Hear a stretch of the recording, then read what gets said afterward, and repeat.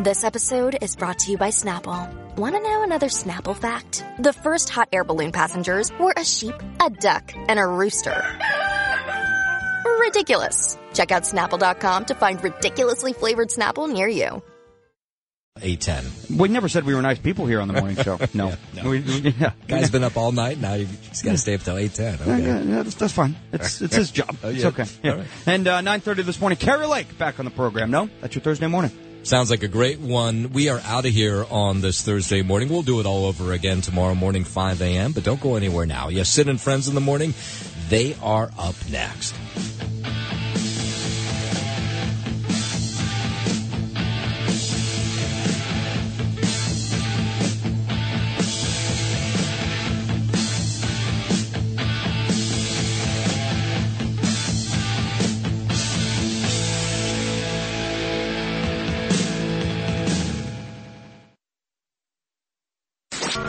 Listening to one of the most iconic stations in the nation. An American original.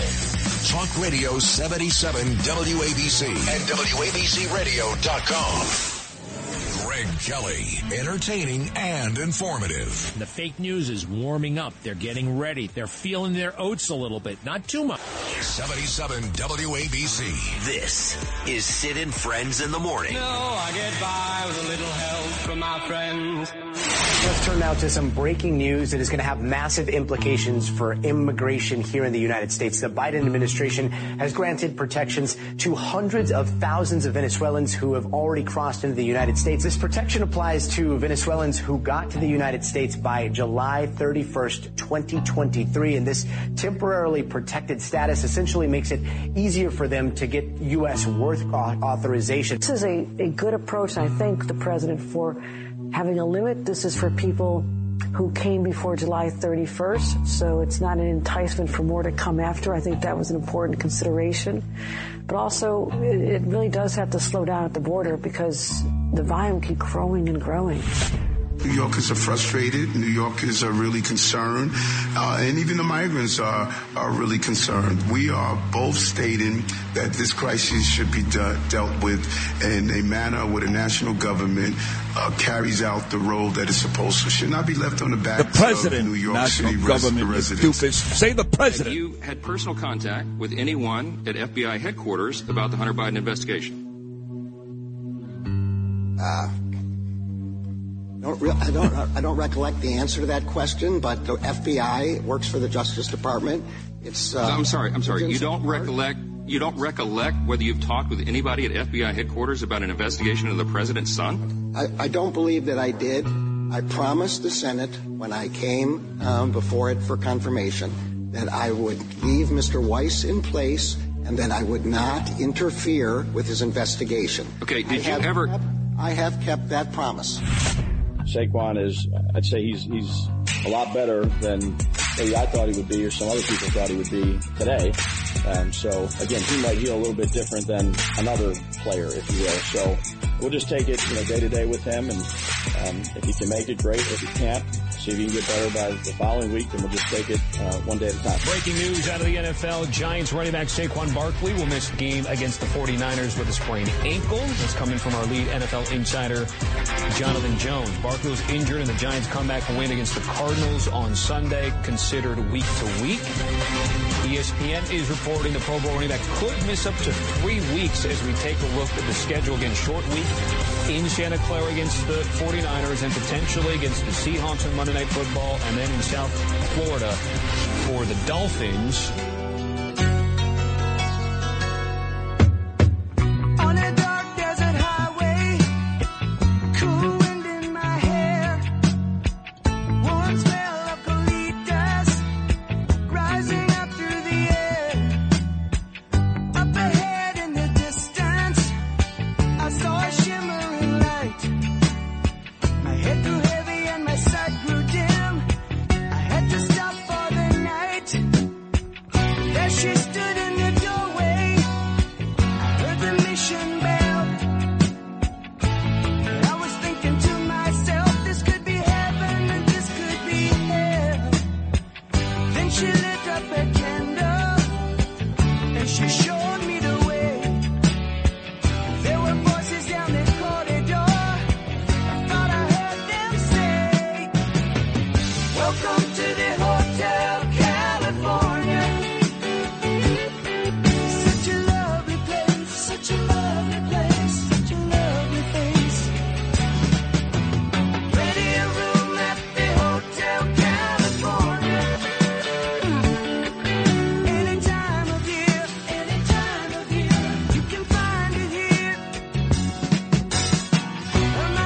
You know, the irony is not lost in the last two stories you heard there in the Justin Ellick Morning Open. And we'll get to all of it. The Venezuelans getting temporary protection, eligibility to about 400,000 plus Venezuelans, and try to find out why it's just them. Merrick Garland getting his ass grilled on Capitol Hill yesterday. That was sexy. Eric Adams, Kathy Hochul, Trump. We'll get to all of it. But the last two stories you heard, first was the head football coach of the New York Football Giants, Brian Daboll, and he was saying that people heal differently. You know, we heard after the Giants' comeback win in Arizona on Sunday that Saquon Barkley had a pretty serious ankle injury, pretty serious. And some reports had him out 3 to 6 weeks. And then Daboll was saying 2 days ago, I got to tell you, this guy's like Superman. He's healing at an unbelievable rate. He can play Thursday, which is tonight, of course. It was ridiculous when he said that. Nobody bought it, but he did say it. And then you heard the audio there that people heal differently, and he's right, but come on. So then, right after he says that, you get the ESPN breaking report that Saquon Barkley will not play in Santa Clara tonight against the 49ers. And the Giants already in big trouble, 11-point underdogs in most places. The Niners, who lost to the Eagles in the NFC Championship game last year, they're that good. This kid, Brock Purdy, a tremendous young quarterback. Christian McCaffrey may be the best running back in football. And they've started the season 2-0 with road wins in Pittsburgh and Los Angeles against the Rams. And the Giants got blown out by Dallas and had to come all the way back against a lousy team in Arizona. So the Giants are in big trouble tonight to begin with, even with Barkley. Without him, boy, I just don't know. We ain't going to play. And then, of course, the rest of the report said he may not play for 3 weeks, which includes tonight's game in Santa Clara against the Niners, the Giants' next game, which is a Monday night matchup against Geno Smith and the Seattle Seahawks, and then a game in South Florida against the currently unbeaten 2-0 Miami Dolphins. The game after the Dolphins, they've got the Bills. I mean, the Giants have a brutal. Think about that, Norm. How about those next 4 games? The 49ers, the Seahawks, the Dolphins, and the Bills. Then they get the Jets. That is a tough schedule, no? They could easily be like 1-6 at the end of this. Easily. Yeah. And again, it looks like Barkley will miss at least 3 weeks, although Daboll says he's healing very, very quickly. We'll see. But looks like the Giants about an 11-point dog tonight in San Francisco. So when Lewis plays Hotel California, that makes sense because the Giants, as we speak, are staying in a hotel in California. But that's not why Lewis played that. You never thought about that, Louis, did you? That the Giants, we end the open with Brian Daboll and news about the Giants, and they're staying as we speak in a hotel in California. No, you played it because there is musical significance, which includes the band The Eagles. No, on all those fronts, I considered everything. You considered everything? Of course. Yeah. San Francisco, no, I just told Justin, wow, yay me. Look Pretty at me. good. Yeah. No, I that's forgot why, all about that. That's why I'm the man. Yeah, I was just consumed with the stupid birthdays and Don Felder, who was in the Eagles today. See, like, I know, obviously, Don Henley, Glenn Fry, God rest his soul, Joe Walsh. I didn't know the name Don Felder. Well, you got to know the personnel because, boy, they fight a lot. Who's they? Oh, Henley fights with everybody, I know. All of them. All of them, fought. Yeah. They threatened to punch each other when the show would be over. Well, the Stones did that, too. Of course. Any long-time band. I remember when, God rest his soul, the drummer Charlie Watts was getting really pissed off over Jagger and Keith Richards' drug use.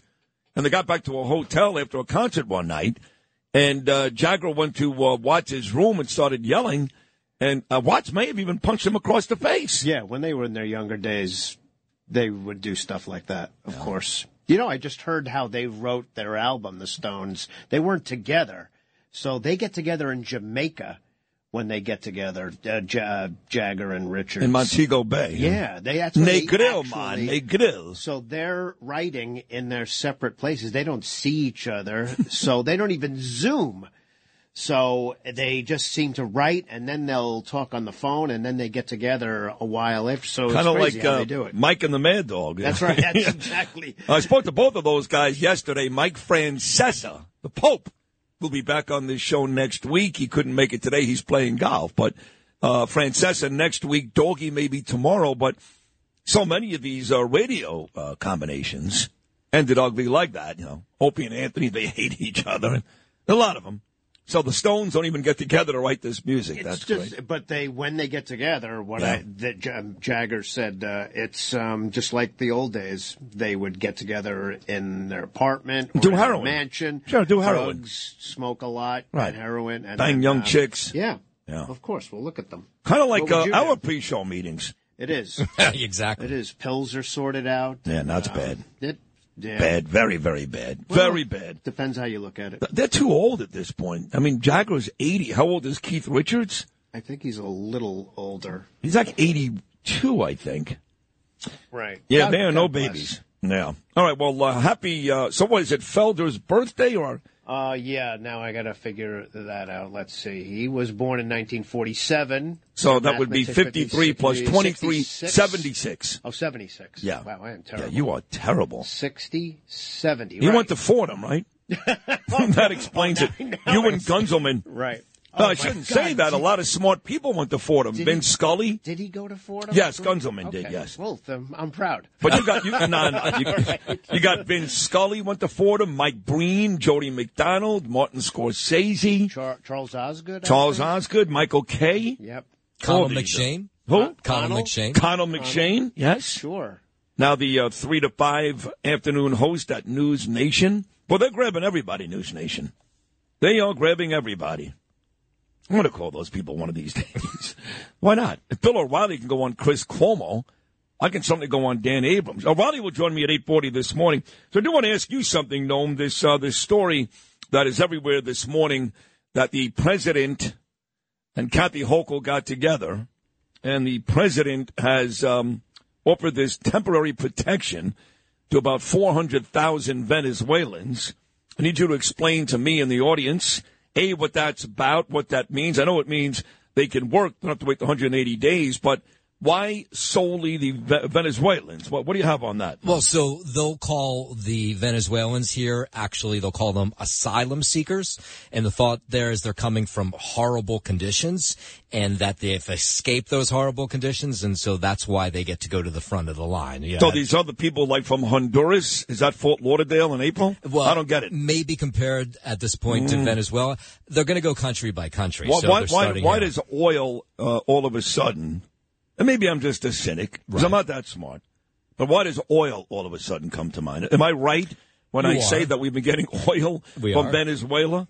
So let's bend over backwards to appease them and their people, because you're just wrong about that. Venezuela is no worse than a lot of other countries that these people are coming from. But why are we bending over for Venezuela? Where is John Katsimatidis, damn it? It could be oil-based, no two ways about it. They've gone through I guarantee you John's going to say that this morning, and he's a smart guy. They've gone through horrible leaders. They had Hugo Chavez for all those years. Now it's Nicolas Maduro. The inflation's incredibly high. Hyperinflation, crime, starvation, disease.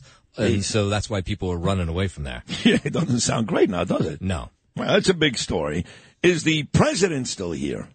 You asked a question I don't know the answer to. I know he is supposed to be back at the White House hosting President Zelensky this afternoon at 3 o'clock, and I see on his schedule he has a White House briefing at 9 this morning, so my assumption is he's back at the White House. He must have gone back last night. I know the Russians took advantage of this Zelensky-Biden meeting. What did Putin do to show his ultimate respect? The Russians went nuts and bombed Ukraine all over the place, including Kiev yesterday. I mean, widespread, I should say, bombing and escalating the war, knowing full well that Biden and Zelensky were meeting at the White House today. So anybody out there who really believes that it's just coincidental that Vladimir Putin decided to attack when Joe Biden became president, that Donald Trump just got, quote-unquote, lucky. Somebody actually said that to me once at dinner. I couldn't believe it. I said, wait a second. The president before Trump, Obama, Putin went into Crimea. The president after Trump, Biden, who worked together, mind you. Putin went into Ukraine. The 4 years in between when Trump was president, nothing happened. You say, well, Trump was lucky, I guess. I mean, how do you know that it was Trump? I go, wait a second. The guy before and the guy after it happened, but it didn't happen during Trump. How smart do you have to be? This is how stupid, ordinarily smart people are because they hate Donald Trump. That's your explanation. Trump got lucky. Not that, well, he was friends with Putin. What do you mean? He negotiated with Putin. No, he didn't. Donald Trump comes from the school, smart, keep my enemies closer than my friends. Well, he used to compliment Putin. So what? Good. Putin's a smart guy. I don't care what you say about Putin. I don't want him killing innocent people. And Trump was able to do that. And China wasn't flirting with invading Taiwan. And North Korea wasn't meeting with Russia. Not because Trump negotiated with these people. Not because Trump liked these people. But he figured it out. Right? I mean, and now you get this story today. I don't know if you saw this. No, it's a big story. But Kathy Hochul, this witch, I hate her. Hate is a very, very hard word. I don't hate people. I hate Kathy Hochul. New York sets the presidential primary for April the 2nd. This is according to NBC New York.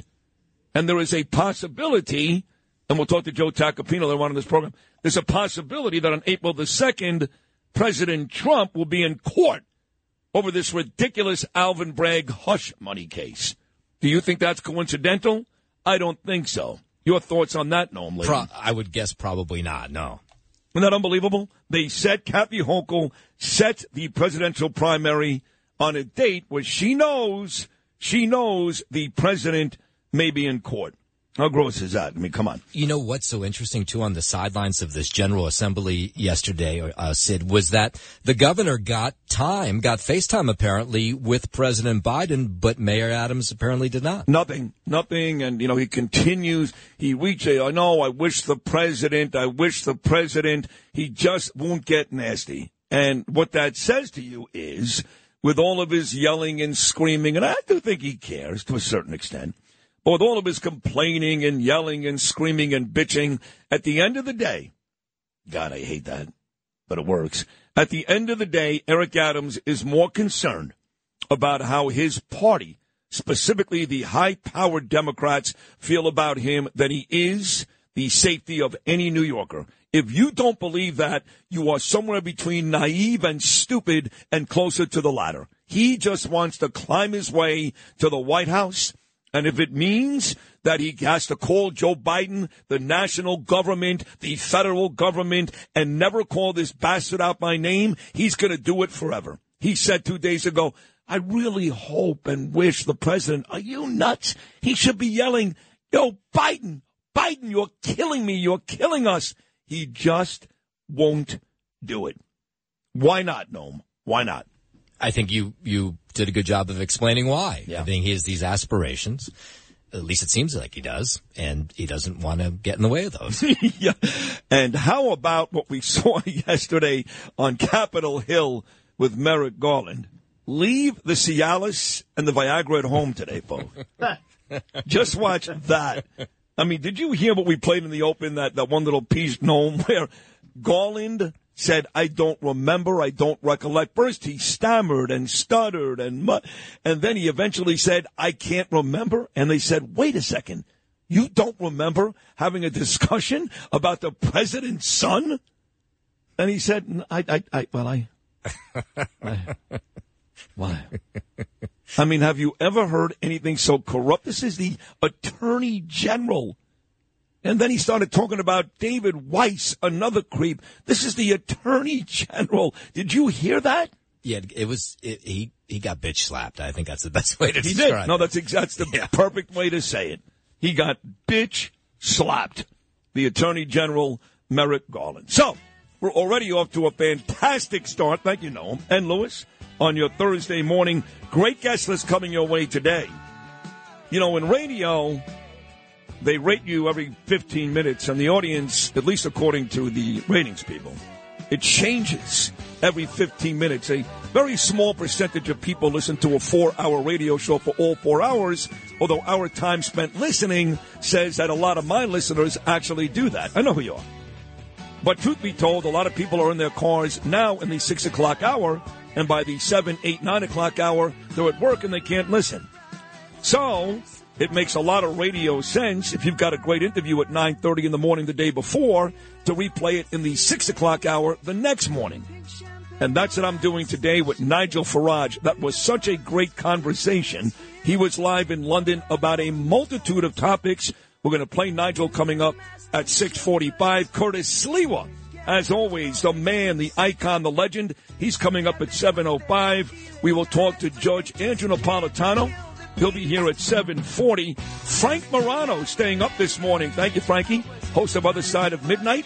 He'll be here at 8:10. The ratings grab of the week. The highest rated segment all week long on WABC. Bill O'Reilly and Sid Rosenberg coming up at 8:40. Looks like Joseph Tacopina may stop by at 9:10. And then the lovely Carrie Lake. She'll be here at 9:30. The number is always 1-800-848-WABC. 1-800-848-9222. Thursday morning with me, Sid, right here on Talk Radio 77 WABC.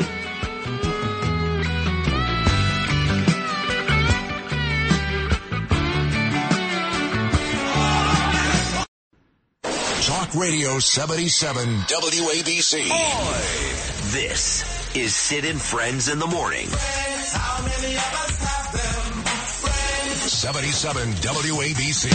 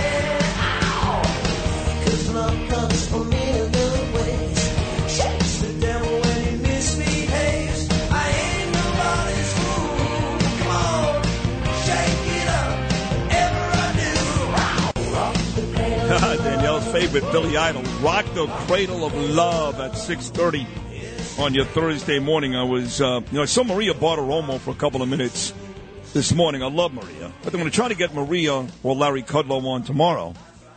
She was talking about how the Fed did not raise interest rates this time around. They paused it.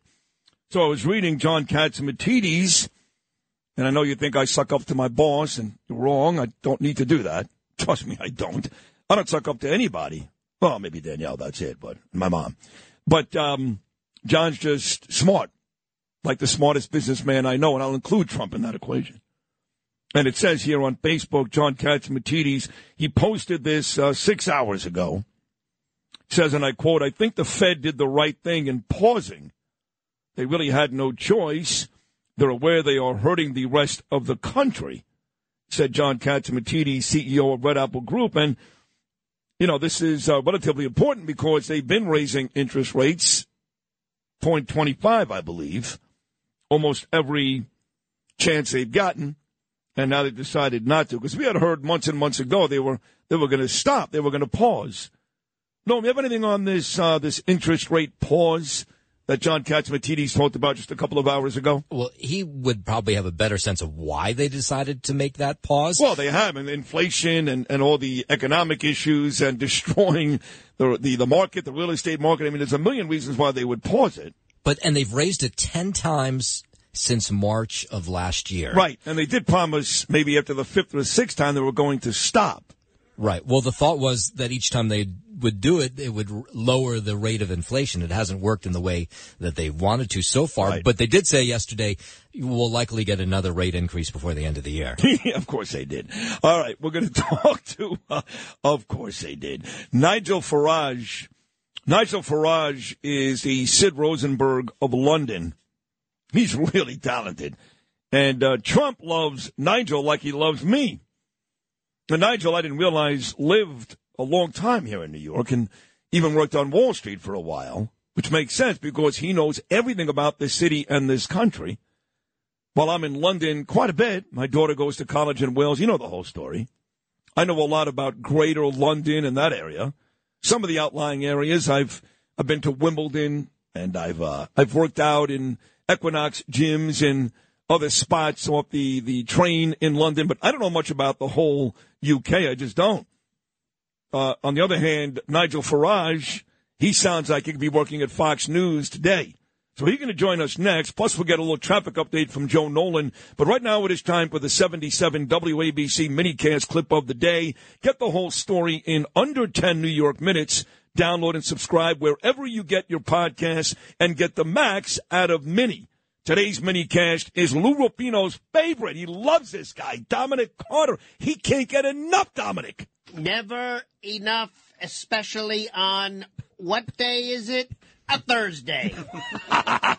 Well, on this Thursday, Dominic, here you are talking about my guy coming up at 7:10, Curtis Sliwa. Monday, the city comptroller threatened to revoke the mayor's emergency powers as it relates to migrant housing, stating more scrutiny is needed to be given to the embattled contractor, Go. And you know, folks, I have to give Curtis Sliwa a lot of credit. Curtis Sliwa, months ago, brought up this company, Go. And now we're having the city controller suspending the company, Adams reinstating it. It's going back and forth. But the first person that I heard talk about Go happened to be Curtis Sliwa. I've been hearing a lot about Lang Insurance. They sell luxury home insurance to high net worth individuals in all 50 states. Call Kevin Lang at Lang Insurance. Call 866-964-4434. He's an expert in reviewing your current coverage to save money, leaving you with your current insurance company or moving you to a less expensive one. Clients rave about his skills. You call, they quote, you save. That's 866-964-4434 or just visit langins.com. Look, Bumble knows you're exhausted by dating. All the, must not take yourself too seriously, and 6'1" since that matters, and what do I even say other than, hey?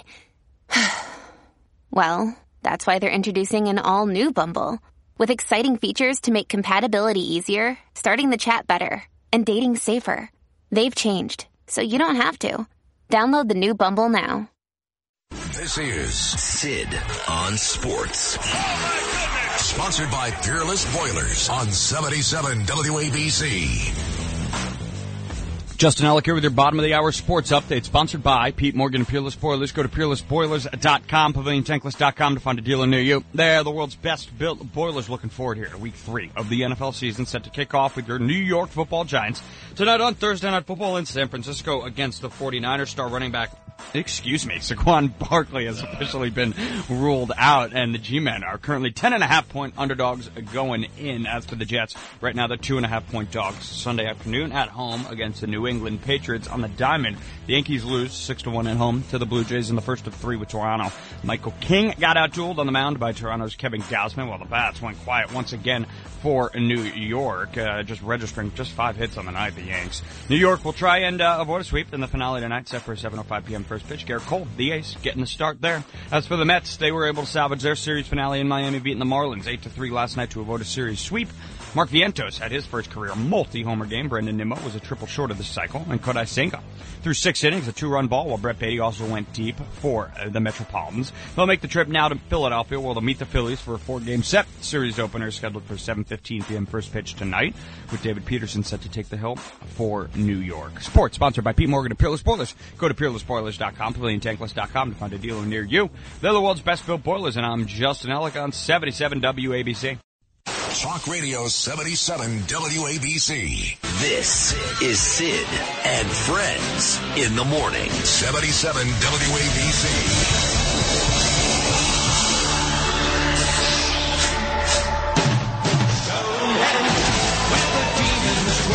Where the banshees live and they do live well. Stonehenge, where a man's a man and the children dance to the pipes of Pan.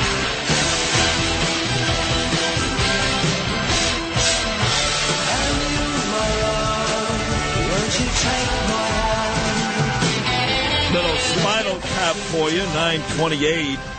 For a beautiful day here in New York City, your Wednesday morning. And we've been listening all morning long from the very top at 6 a.m. You know what my day was like yesterday, late in the afternoon.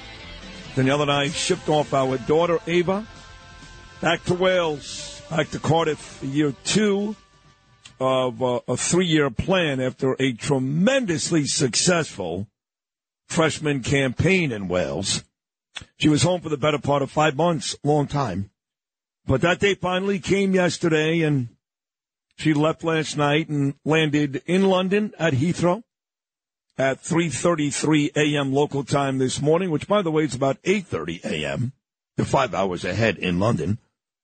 And, in fact, right now is probably having lunch somewhere in London because it's about 2:30 in the afternoon there.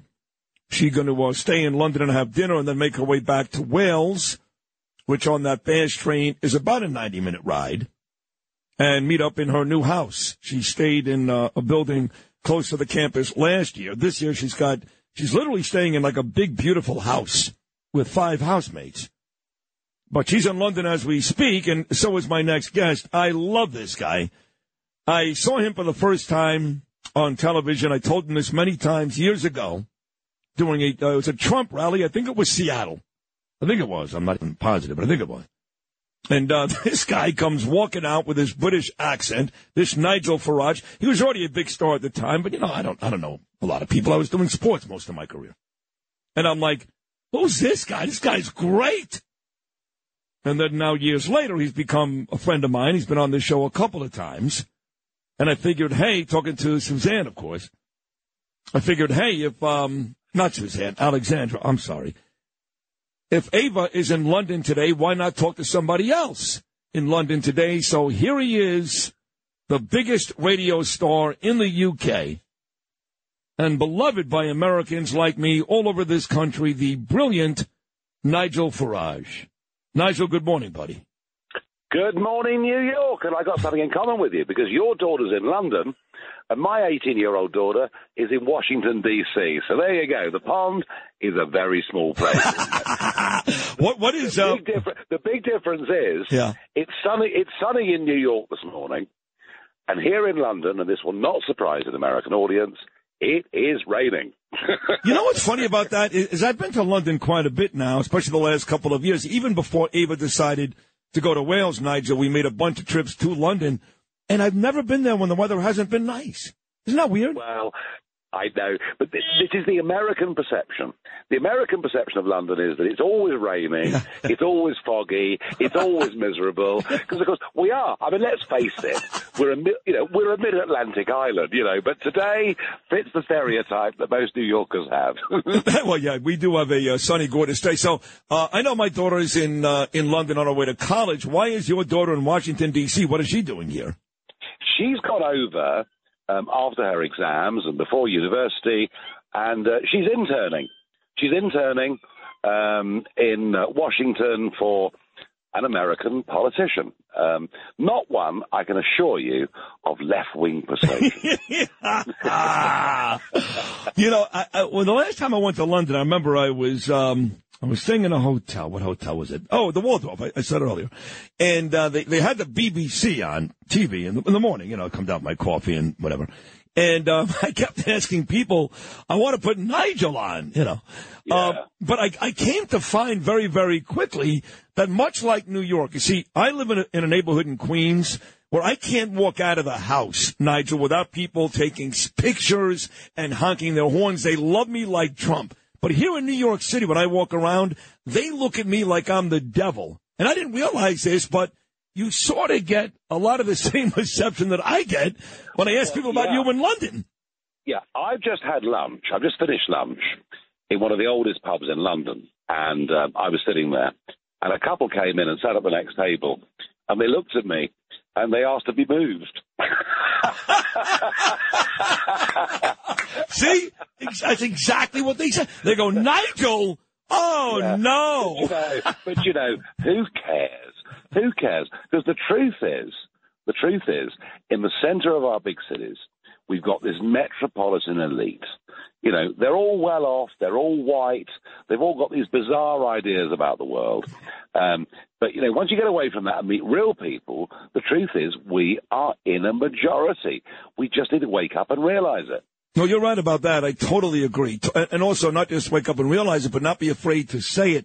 But I'm curious, before we get to Donald Trump and my government, which you know more about than most Americans, you've had quite a run there. You had about 3 prime ministers in 3 weeks, and you had all those changes in Parliament. And, of course, Boris, he stepped down at some point. So what does government look like? And King Charles, of course, was not really a government figure, but at any rate, he was coronated last year. What does government look like in your country today? So 10 years ago, I was asked by the BBC on an interview where, with most of the questions, I was treated like a war criminal, obviously.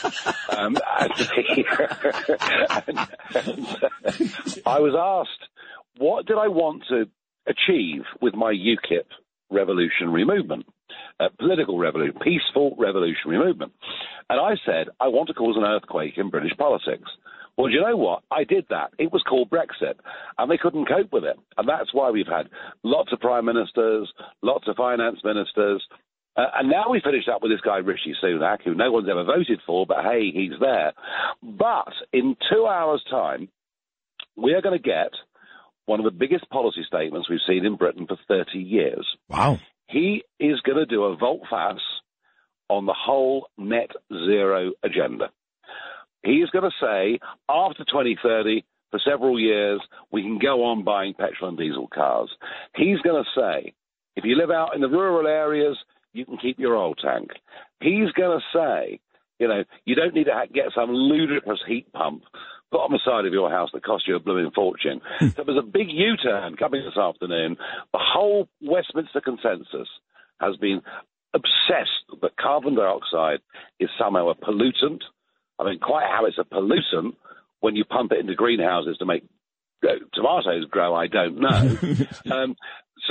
So actually, we're beginning to see a failing Conservative government finally get just a little bit more conservative. And I found out a fact yesterday that a firm called Huawei, they're a Chinese energy company, right? They produce more carbon dioxide, that one company, than the whole of the UK every single year. Wow. Every single year. So we're beginning to get, some signs. And I did my stuff in politics. I'm now doing it on media and social media. The good thing is they're all terrified of me, as they should be. And we are beginning. But I mean, basically, we've finished up with a conservative movement that could have been run in America by Mitt Romney. Yeah. That whole kind of thing. We've not had the right. And Boris was an attractive fella. He's uncombed hair and he's quite witty and he can't answer a straight question how many kids he's got. So he's sort of a rogue, but he's vaguely amusing. But on policy, he's been a disaster. Yeah. I suspect we're heading next year down more of a socialist route. I think the Conservative brand's been damaged, but I think America's in a very different place. I think that Trump, for all his difficulties, and my goodness me, they've made his life hard. I just think, and I've had a 40-year association with your great country. I worked for American companies. I've been involved with American politics and media, and I love America. And I just think the time is right now for Trump to become number 47. Yeah, so do I. And Donald and I have gotten pretty close. He was on the show 2 weeks ago. He's been on twice over the last 3 months. I know you and he are very close. He loves you. And I think you're right. And there's a lot of reasons for that. But before I get to Trump, one last thing on your country. We talk a lot in the United States about China. That's our number one enemy. I know people say it's Russia. It's not. It's China. And part of that is this Ukraine-Russia war, which we know that China is watching very, very closely to see what the Ukrainians do, to see what the United States does. So that could be a proxy on that as well. In the streets of London or the UK where you are, Nigel, is there a lot of talk about China being the world's number one enemy? And how do you feel about the Ukraine-Russia conflict? You've got to understand that we're 3,000 miles closer to this than you are. And you go another 1,000 miles further east and you speak to people in Estonia or Poland. I mean, they are terrified of Russia because of the Soviet past and everything else. So that's an important thing to understand. I cannot condone what Putin has done in any way at all. But equally, the narrative that we're getting from Biden, from Trudeau, from Rishi Sunak, from the Western leaders, that we must keep arming Ukraine, and putting young men from both sides into a meat grinder of a war that is leading to casualties we've not seen in Europe since World War I, strikes me as morally wrong. And I think we need to have, someone's got to stand up. I mean, Zelensky was at the UN yesterday saying, don't talk to the Russians. But you know something? All through history, wars end with some kind of resolution. So I don't support what Putin's done, but I do, unlike our leaders at the moment, support a peace negotiation. We need to talk peace. We cannot go on seeing these tens of thousands of young boys being killed every month. It's that horrible. You know, you brought up Donald Trump earlier and talking about Ukraine, Russia. And a lot of us in this country feel this way. I know I do. A lot of us do. If Donald Trump, Nigel, would have won again in 2020 and served that second term, he thinks he did. He thinks the election was rigged. That's a whole other story. If he was still president, you know in your heart of hearts, you're a smart guy, that there's no way in a million years, Putin would have got into Ukraine, just like there's no way in a million years the Chinese would even flirt with starting a war with Taiwan. So why would anybody want, right? No, it would never have happened. It would never, ever have happened. And he and I have talked about this, one-on-one, often over the course of the last couple of years. It would never have happened. The trouble is, America finished up with a president who was a complete old duffer, no idea what he was doing, and he unilaterally withdrew 3,000 troops from Afghanistan. They weren't fighting in the front line. They were helping the Afghanistan army. He handed Afghanistan back to the very same Taliban we'd fought at great cost for 20 years. And you know what? Pro rata, on size of population, we put in every dollar and every human life that you put in, all right? We stood with you all the way in this, equally. We're smaller, but equally we did. And Biden handed it back, and Putin thought, with Biden in charge, the West is finished. So, no, we can lay a huge amount of blame at Biden's door. But it's becoming clearer to me, not only is he an old duffer, but he's frankly senile. Nobody in America is telling the truth about this. Everyone's playing this with kid gloves. The Republicans won't say it because they fear that if the 25th Amendment got moved, he'd be booted out. I think it's their greatest asset. The Democrats are holding faith within their own tribe with Biden, but I predict that within the next couple of months, you're going to see Democrat senators and congressmen and women coming out saying Biden must go. We cannot go on with the leader of the Western world being this total numbskull. Well, I agree with you, but believe it or not, his approval rating in a lot of these states is 50%. And again, I maintain if I walked around, Greater London this morning, they would say he's not doing a bad job. And if he is doing a bad job, at least he's not as bad as Trump. And that's the psychosis that these deranged people are living with every day. I'll ask you this. You're down on Biden. So am I. I think he's a creep. He's demented. He's corrupt. He's a lot of bad things. Who is less popular for Nigel Farage? Joe Biden or Meghan Markle? Oh, you've got me. You've got me. You've got me. The first question in 25 years I can't answer. No, it's got to be Meghan because you know, presidents come and presidents go. All right, but the royal family, you know, have been on our throne and heads of the Commonwealth. Don't forget that 2.2 billion people. The royal family matters to the English-speaking world, and the damage that bleep woman. But wait, but don't you? It is breakfast. It is breakfast. I know, but you know, for all the people that blame Meghan Markle, and she's all those things you just said, okay, fine. Isn't the person more to blame Harry? He's the prince. Well, come on. I know. I mean, I know about being pussy whipped. I get it, but come on, Nigel. Look, I get it. She's the poison. She put the poison in the apple, and Harry was stupid enough to eat it. All right, and that's how I put it. Literally and figuratively. And you can't blame him, by the way. She's a beautiful girl. But, I mean, is that kind of, well, not over yet, but is it losing some steam, or is the Meghan... Oh, yes. It is, okay. Oh, yes. Yeah. Oh, look, you know, we are bored to death with them here in the UK. Right. And my sense is that out in LA, even the lovies in LA realise they're a couple of pretty boring dudes who've got very, very little to offer. So I think the end's coming. So if I was listening to you, what a great conversation. I think you're a genius. I really do. If I was listening to you the day after Princess Diana was tragically killed, would I have heard a Nigel that said, oh, my God, what a horrible accident? Or would I have heard a Nigel that would have said, something looks fishy to me? No, I always take the view in the world, if you look back through history, I always take the view that cock-up is more likely than conspiracy. Yeah. You know, and I mean, who knows? Who knows? I mean, the driver was drunk. The paparazzi were on their tail.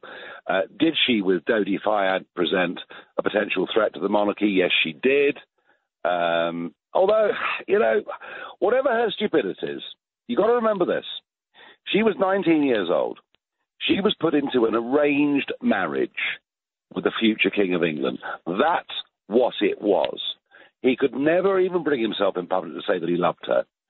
He carried on a relationship with a former girlfriend stroke fiancé. I think we need to feel, on a human level, just a little bit of sympathy for where Diana found herself. I think I do. Well, let's wrap this up with Trump, because that's where I found you. And, boy, I'm happy I did. And he has a huge lead right now, as you know, Nigel, better than anybody in that Republican primary race. He's going to win that. And now the question becomes, who's he going to face? You know, most of the smart people I speak to don't think Biden makes it, between his health issues and the fact that he's corrupt. They think he goes away. Now they're having a hard time telling me, is it going to be Gavin Newsom? Is it going to be Kamala Harris? Do they convince Michelle Obama? They don't know. What do you think the future holds for Trump, and who does he beat? Well, it can't be Kamala Harris. I mean, she's utterly useless. I mean, goodness gracious me. I mean, Biden's better than her. So it can't be her. I mean, that's a complete, absolute, total impossibility, I would have thought. So it can't be her. Looking at the field of runners and riders, my money's on Gavin Newsom. Because he's younger and he's media friendly, but he has to tell America that he's not going to turn the whole of America into California with its drugs problem, its homelessness, its crime, its failing education system, its tax rates, its fleeing of people, and they're moving off to Colorado, to Texas, to Florida, to Europe, wherever they go. Yeah. I think Newsom's the best they've got. But how does he fight? How does he fight? Does the whole of America want to become like Los Angeles? That's where I think this debate's going. And that's why I still think Trump will win. So do I. So interesting that you know so much about this country. I once kind of joked with you and said, maybe we'll switch places one week and you'll do this show and I'll do your show. But the problem is, really outside of London and Wales, Oh, actually, I did work out once at an Equinox by Wimbledon. I forget exactly what the town that was. But I know nothing about the country. And you know everything about my country. So we can't do it. I'm sorry. No, well, as I said to you, I started work in 1982 working for a Wall Street company. I spent 20 years working for American companies. I was a transatlantic commuter on a weekly basis for over 20 years. I've spent much of my life in America. I've traveled it widely, extensively. I believe that the bond between our countries culturally, whether it comes to music, art, literature, conversation, language, we are so close. It's almost unbelievable. Agreed. The only problem we've got is that when I come to America, as I regularly do, people talk about my British accent, and I'm really sorry. I haven't got the accent you have. And by the way, I'm really sorry I haven't got the accent you have. But you are great. Hey, listen, you got to keep coming on. You're really tremendous, terrific, fantastic. And when I get to London to go see Ava in November, I'm going to come by and see you at the studios. Okay, pal?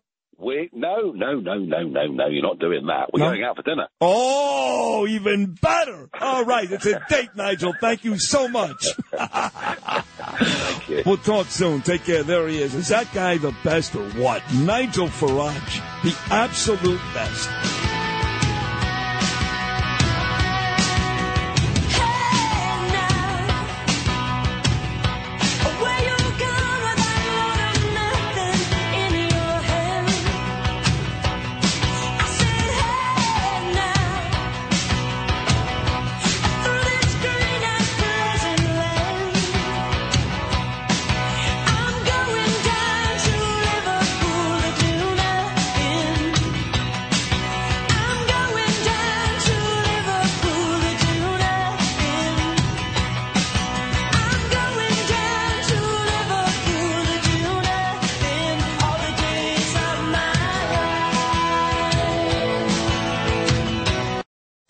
Radio 77 WABC.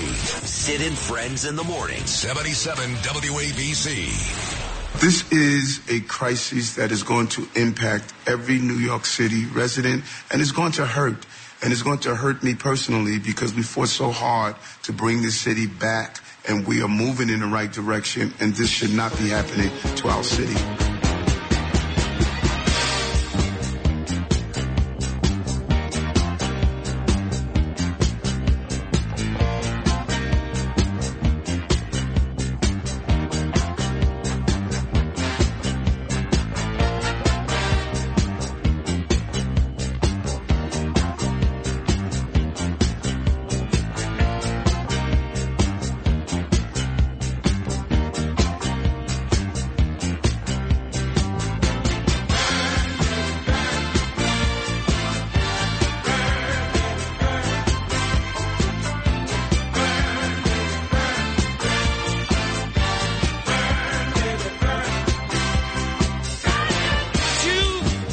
Disco Friday a day earlier for Curtis, the Tramps, Disco Inferno, and, of course, Mayor Eric Adams at 7:12 on your beautiful sun-splashed Thursday morning in New York City. You heard Eric, that was from New York One yesterday. Louis' friend there, Pat Kiernan.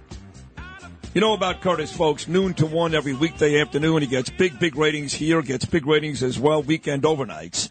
But does arguably his best work, it's not even arguable, his best work is right here with me, 7:10, every weekday morning. This segment is listened to by millions. I can't tell you how many people tell me every day, oh, you and Curtis, you and Curtis, you and Curtis.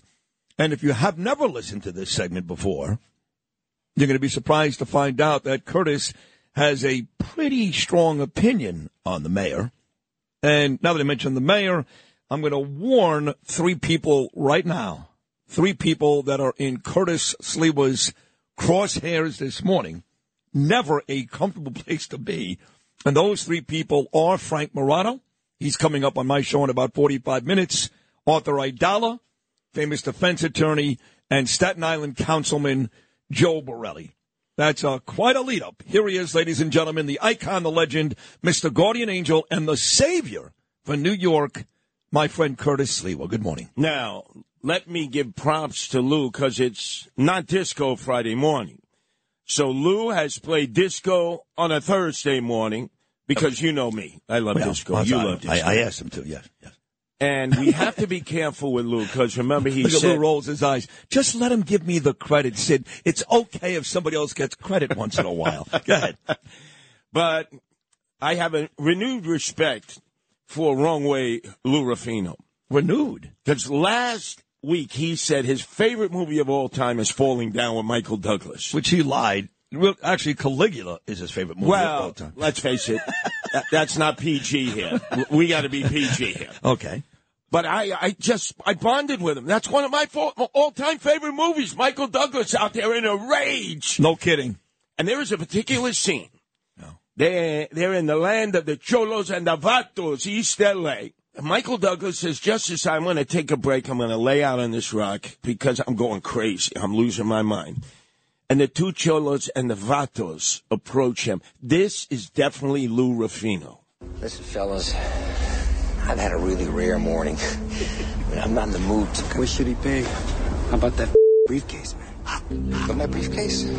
I'll get it for you, all right? You can have my briefcase. Here, you want my briefcase? Here's my briefcase! Briefcase, huh? Wait a minute, wait here! Hey, where you going, huh? Where you going? You forgot the briefcase! You forgot the briefcase! I'm going home! Clear a path, you mother... Clear a path! I'm going home! I remember that scene very, very vividly.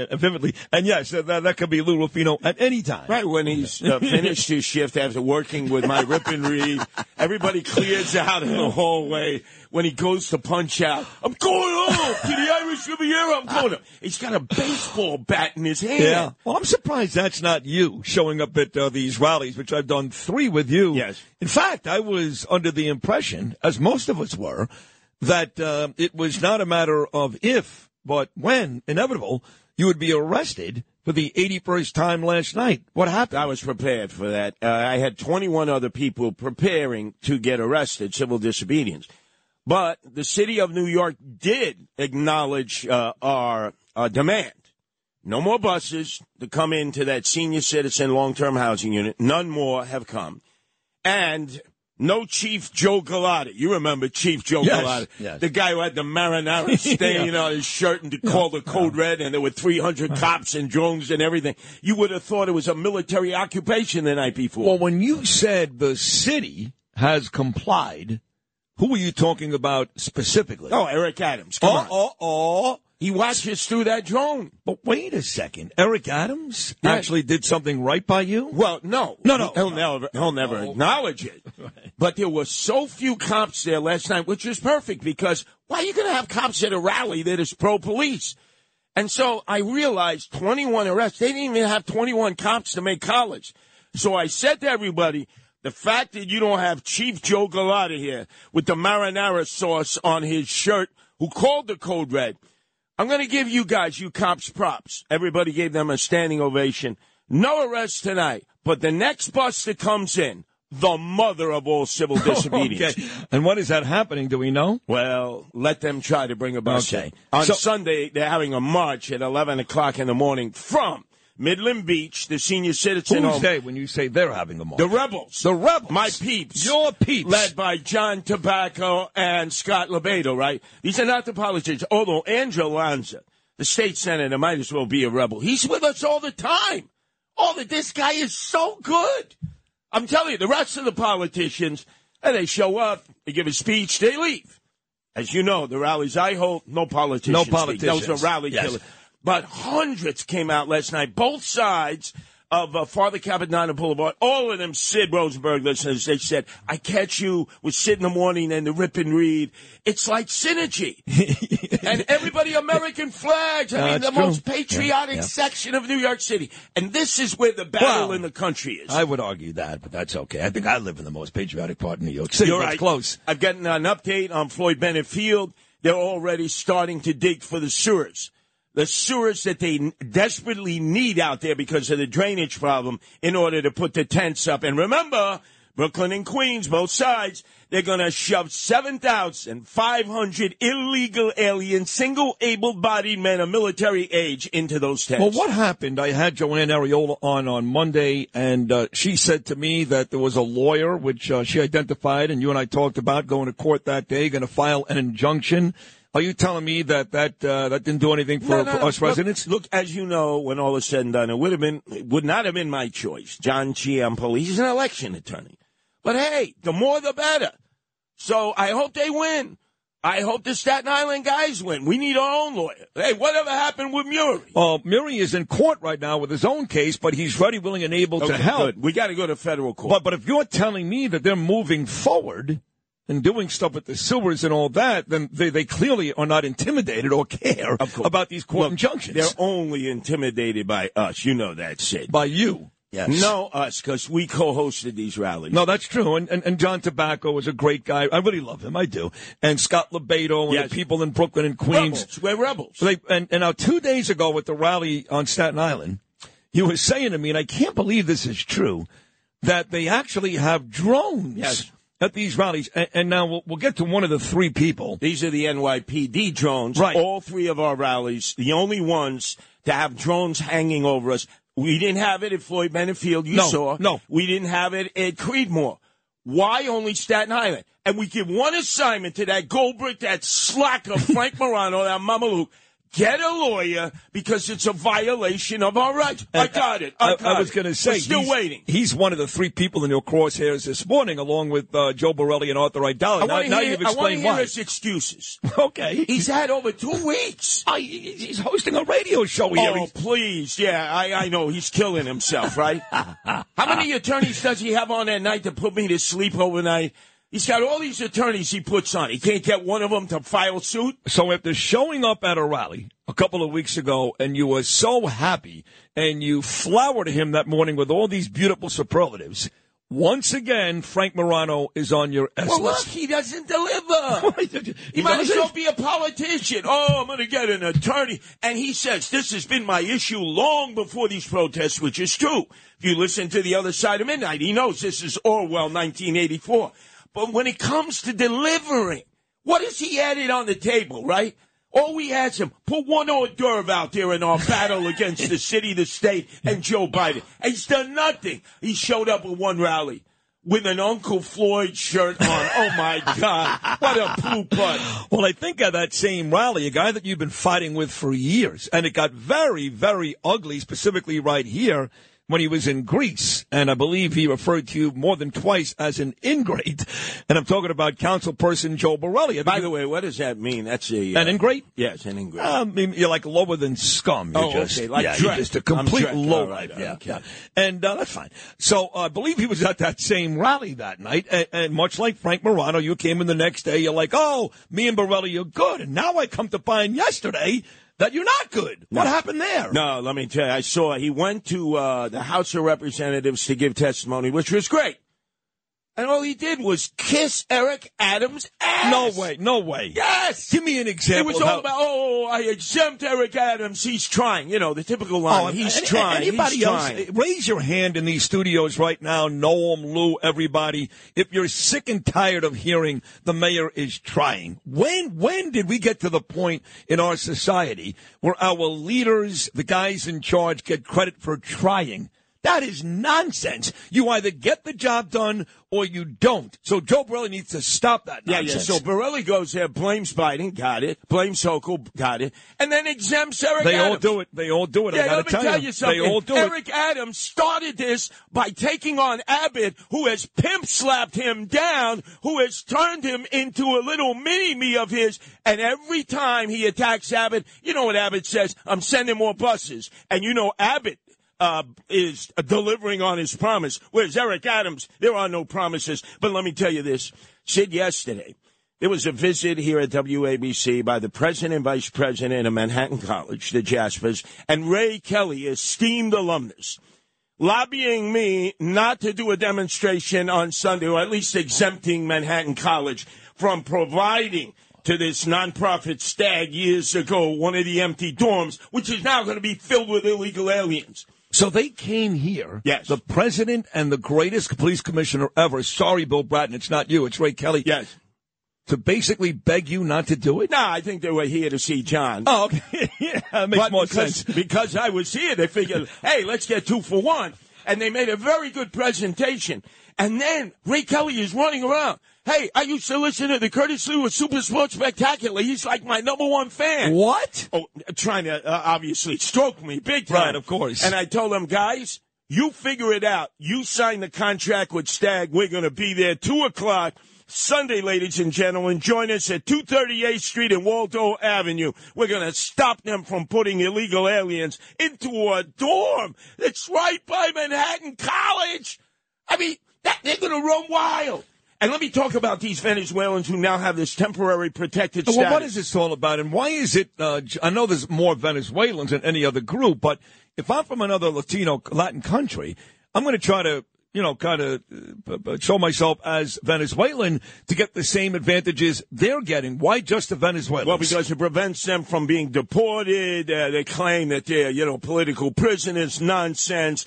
But I'm telling you, you and I, we can start a consulting firm for both the Yankees and the Mets. What do you mean? Well, we can actually start tryouts for the Venezuelans now that they have temporary protected status. They can't be deported like El Duque and Levon Hernandez's brother, remember, who came from Cuba? Yes. We could try them out. They could be a Miguel Cabrera there, a Luis Aparicio, a Ronald Acuna, a Felix Hernandez, a Jose Altuna, an Andres Galarraga, a Freddie Garcia, a Johan Santana. And remember Ozzie Guillen? Of course. And when he was a Marlin manager, he said, I love Castro. That was it for him. That was the end of him, yes. But he said, I was in Miami when he said that. He said, illegal aliens are workaholics. We do the hard work. So we got to try. We'll form this with Ozzie Guillen, right? Because they all love Ozzie. They think I'm Hugo Chavez because of the Red Beret. We can do it. And your friend, Arthur Idala. Oh, boy. Now, this is the third and final person in Curtis Lewa's crosshairs this morning. What a traditor. What a sedate. Remember the last time I heard from him? Oh, there are no motorcycles, motorbikes, or Vespas outside of the Roosevelt Hotel. My office is right there. It is. And then remember, you had callers call up and say, he's lying. They're back-to-back, belly-to-belly. Well, Arthur Idala, thanks for telling us where your headquarters and operation is, because at 5 o'clock today, Arthur Idala is hosting a fundraiser for Eric Adams, swagger man with no plan. And guess who's coming to the fundraiser? Do I get one guess? Guess who's coming? Me and a lot of our friends. You have some splaining to do, Arthur Idala, in the midst of this crisis. Still with the despots, dictators, and tyrants chasing around for cocaine and hookers. Check out the New York Post today. Sid was right when he said that. All of a sudden, in the middle of all this mishigash, Eric Adams is having a fundraiser, getting wine-dined and pocket lined by Arthur Idala, who in his law firm today is going to order everyone who works for him write checks that's matchable funds. Arthur, that's illegal. We're going to see you in court. And guess what? We're going to be outside to let everybody know you're an Eric Adams ass kisser. Came in a chain reaction. You hear? I couldn't get enough, so I had to self-destruct. The heat was on, rising to the top. Everybody going strong. That is when my spark got hot. I heard somebody say,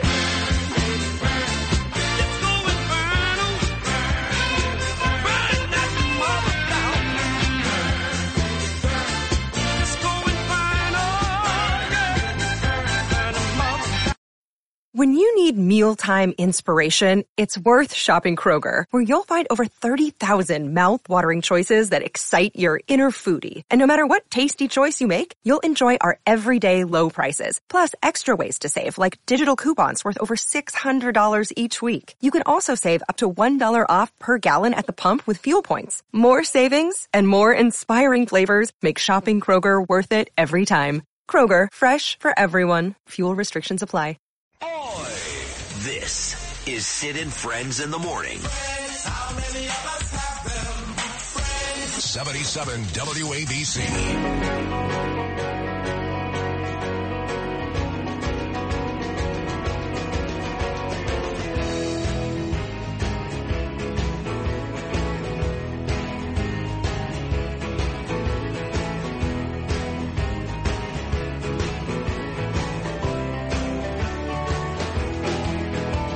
She's electric.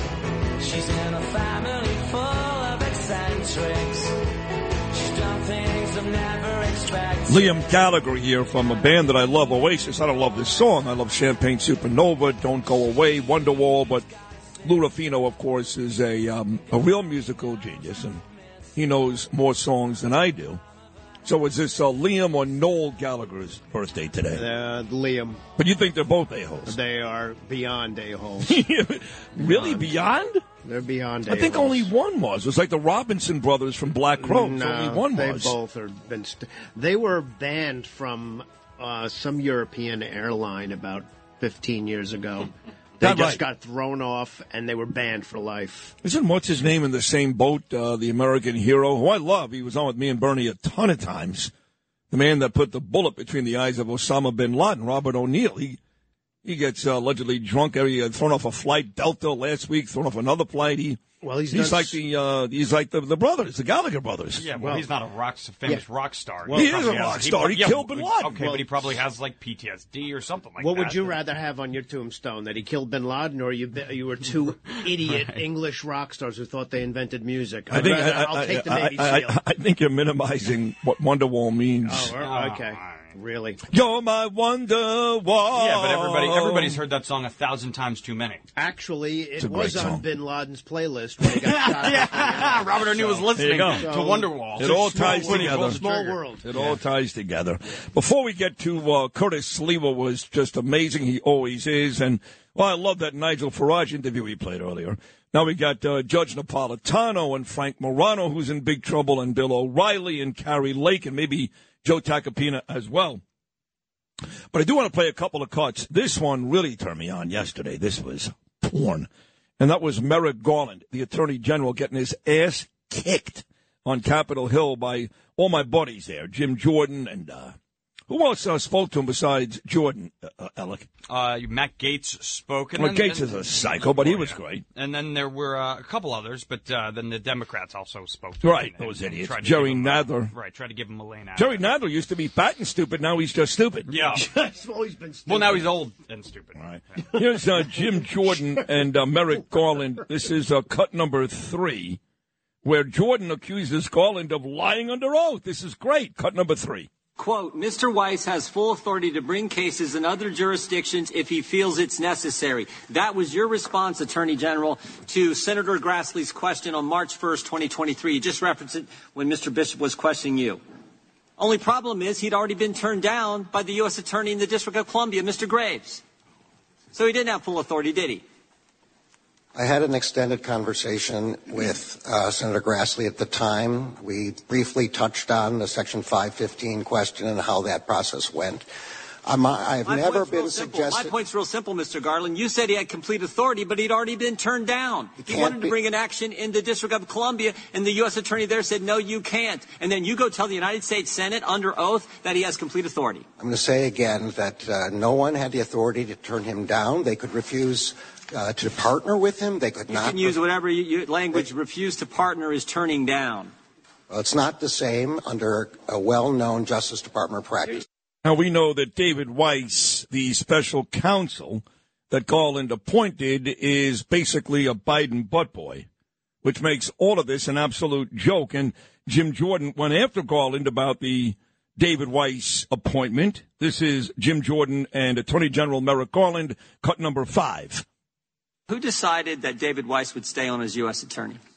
Look, this occurred before I came.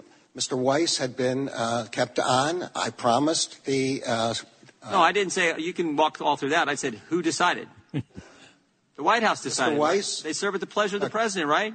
Mr. Weiss was... Joe Biden decided to keep David Weiss as U.S. Attorney. You weren't sworn in until March. He was told he was going to stay on in February. Expired. Pretty fundamental question. Who decided David Weiss was going to stay as U.S. Attorney in Delaware? Mr. Weiss, your time has expired. Chairman, your time has expired. Yeah, sure. I'm waiting for an answer, and I'll yield. Well, you asked the question after your time had expired already. Point of order. Gentleman can respond, then I'll go to Ms. Jackson-Lee. Mr. Weiss was the special U.S. Attorney from the District of Delaware when I came on. He had been appointed by President Trump. I promised that he would be permitted to stay on for this investigation, and that is what happened. Oof. I mean, you remember when Mike Tyson got in a fight in the streets with Mitch Green? You remember that one? How bloodied up Iron Mike was? Yeah, come here. I'll give you another one, you stupid son of a... Come here. Basically, that's basically Merrick Garland yesterday. Mitch in a ditch is what I'm going to call you from now on, you stupid. Hold on. This is the best part of the song. I can feel it. Here we go. Shh, everybody be quiet. We'll talk to the judge about Merrick Garland's performance yesterday. A whole bunch of stuff as we got, again, 4 or 5 great guests about to stop by.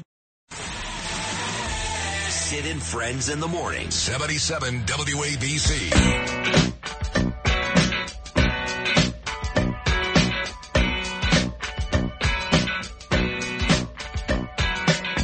Time was drifting, this rocket got to roll. So I hit the road and made my getaway. Restless feeling really got a hold. I started searching for a better way. And I kept on looking for a sign in the middle of the night. All right. Frank Morano's here at 8:10. Bill O'Reilly, 8:40. Arthur Aidala, 9:10. Harry Lake at 9:30. So 2 of the 3 people in Curtis Lewa's crosshairs this morning, excluding Joe Borelli, Morano and Aidala, both set to stop by. But we put this time aside every Thursday morning for a media giant, a great judge, great judge, but a media giant. Fox News, you heard, who was it just now talking about Roger Ailes? Was it my last guest? I forget now. Said I went to Roger Ailes. Oh, Bill O'Reilly was talking about it, how he disagreed with Roger Ailes about Mitt Romney. So this guy, Judge Napolitano, big star on Fox News, and I miss all those years, and has his own podcast, which does very, very well. So, Judge, welcome back on this beautiful Thursday morning. How are you, pal? Good morning, Sid. Great to hear from you, my friend. So last night before I went to bed, I got a message from my producer passing on to me a note from you saying the judge should listen to Nigel Farage this morning. Now, without telling you where I was unable to listen. What the hell did he say? No, he's just great. It doesn't matter what he says because his accent, he could say the same thing that anybody else says on this show every day. But the accent just makes me crazy. But listen, he said what we say. He's in London, but he's very in tune with what's going on here. And he loves Donald Trump. He thinks Joe Biden is a creep, not just old and demented, but corrupt. And, he really believes that he's going to destroy the world. And he said, listen, the Ukraine-Russia stuff, don't forget, we are 3,000 miles closer than you are. And he said the people in Poland are absolutely terrified of what Putin may do next. So it was interesting to get the European look, the London look that we talk about here in America every day. He certainly seemed a lot more nervous about what the Ukraine-Russia conflict could mean than, let's say, people like you and I. Well, I share his view. I think he's a great human being. He quite properly led Great Britain out of that socialistic European Union. He got a lot of guff for it, but he prevailed. Joe Biden's war in Ukraine is on the verge of World War III. And it's because Joe Biden wants to run for re-election as a wartime president. He doesn't understand the danger of what he's doing.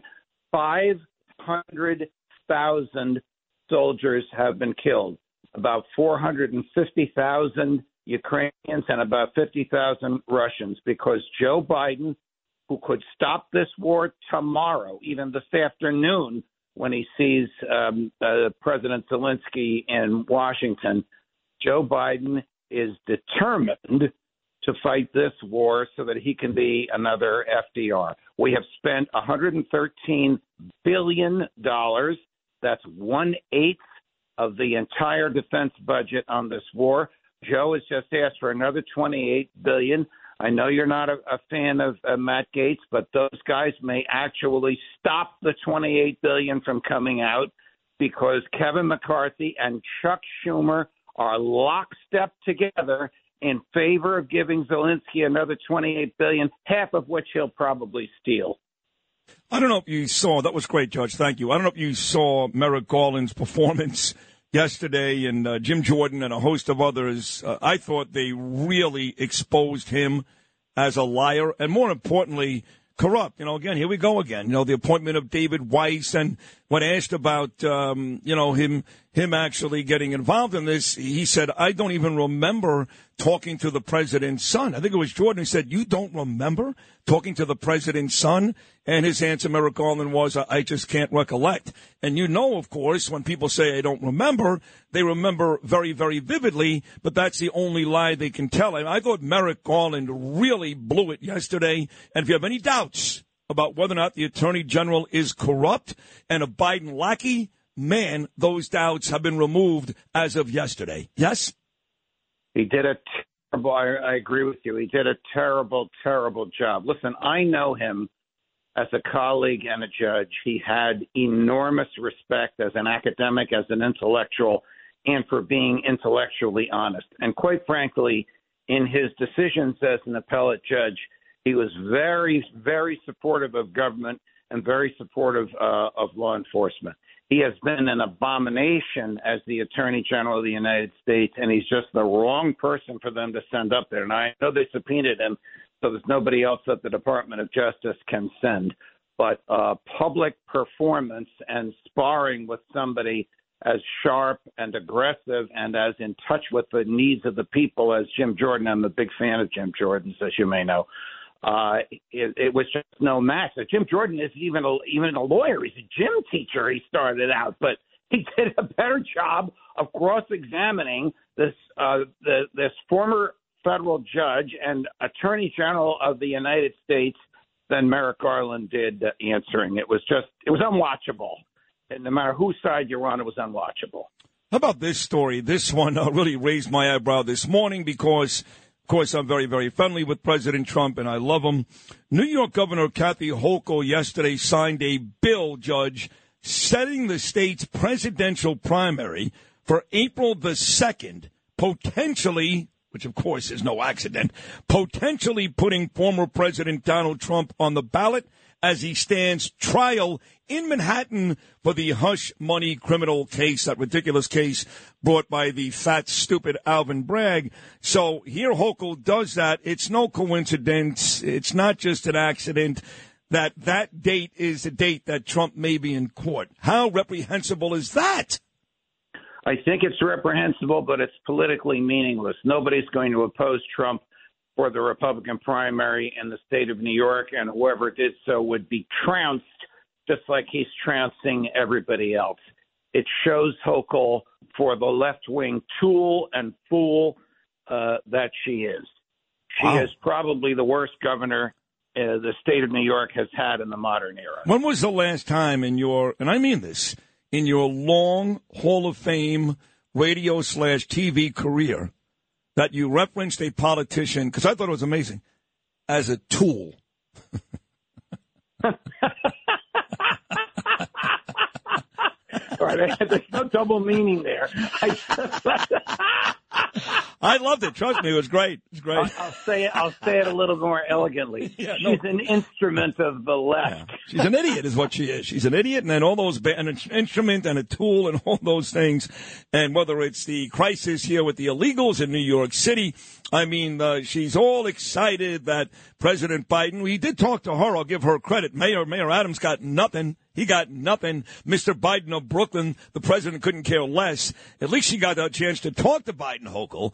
But this deal that they made for the Venezuelans, I don't know. I'm not that smart a guy like you, but they're the only group of people that will get work authorizations in less than 180 days. And for me, one word comes to mind: oil. Listen, Joe Biden is a tool of the left as well. They want these people to come here because they want them to vote. Across the Delaware River in Pennsylvania, the governor is about to sign legislation that will allow anybody who gets a driver's license to vote. And in Pennsylvania, you don't have to prove citizenship to get a driver's license. Look at that. That will probably start to spread to New Jersey and to New York. So this is only going to get worse before it gets better. You know, I was looking at the numbers, going back to Trump for a second, and folks are like, hey, it's still early. It's still early. Shut up, God. That may be the dumbest stock comment I hear, and I hear it all the time. Folks, listen to me carefully. It ain't early. It ain't. And if you're telling me that in 5 months, Iowa is going to be some type of watershed, he's killing everybody in Iowa. Killing everybody. And now the numbers came out this morning, and he's destroying everybody in New Hampshire. He's up by 36 points on Ron DeSantis. So all this talk, it's early, blah, blah. The guy's been indicted 4 times already. What else do you need to say? I don't want him. It ain't early, folks. You know what it is? It's over. It is over. It'll be legitimately over, meaning there'll be nobody even challenging him after Nebraska. He's running the board. I mean, the more they indict him, the more they attack him, the better off he does. Same thing, by the way, with Bibi Netanyahu. I don't know your opinion of Bibi. I love him. I love him. I love him. Every time he appears in court, every time there's testimony against him, because their trials are different. They do it 2 days here, then they're off for a month and another 2 days. They don't try the cases the way we do. But every time he does those 2 days in court, no matter how damning the evidence is against him, his approval ratings go up. Yeah, I mean, there's no way you can like Donald Trump and not like Bibi. They're the same guy. One just wears a yarmulke every day. I mean, they're the same exact guy. And I know that not just Bibi, but, they went after his wife, too. I don't know what the deal with that is at this point, if that's over, if it's not over. But, yes, they it is over. The case against Mrs. Netanyahu was over. It was nonsense, absolute nonsense about pink champagne that had been delivered to the house that she billed to the wrong account. It was a bookkeeping error. Does that sound familiar, Alvin Bragg? A bookkeeping error? Oh, man. So where are we with anything new before I wrap up this great conversation? And we'll get to your column, of course, as we always do. Anything new? I'll tell you what I'm worried about, and I'm worried that Trump will harm himself legally with the stuff he says on air. You saw my column this morning. So one of his defenses is, my lawyers advised me to do it. That's advice of counsel defense. That is a bona fide, legitimate defense. If you honestly think that what you're doing is legal because your lawyers told you to do it, that is a defense in a courtroom. Don't go on national television and say my lawyers were rhinos, they were jerks, I didn't believe them, I don't respect them. Because then you just shot yourself in the foot. You don't have that defense anymore.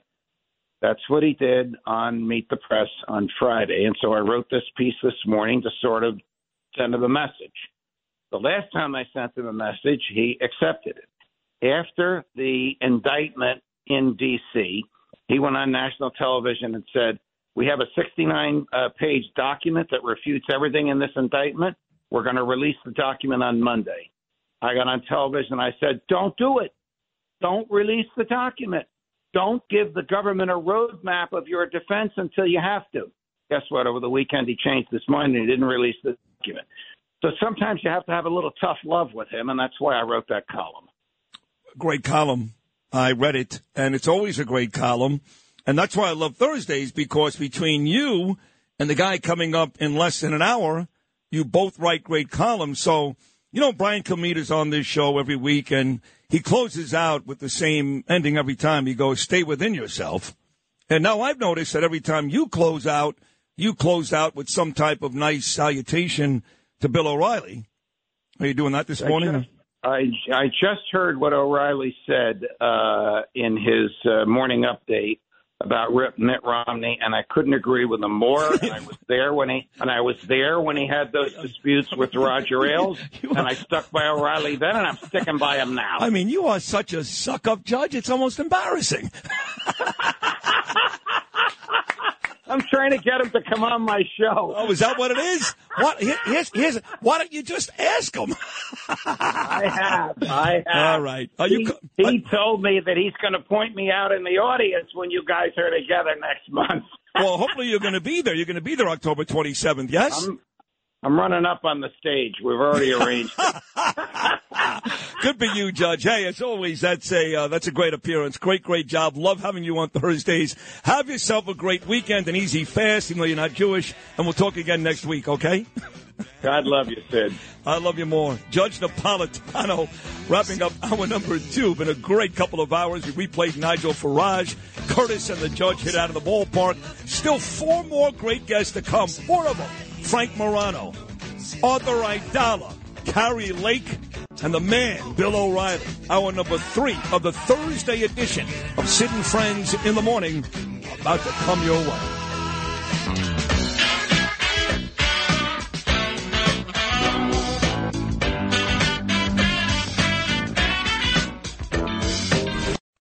Talk Radio 77 WABC. This is Sid and Friends in the Morning. Entertaining and informative. Oh, you're my best friend. 77 WABC.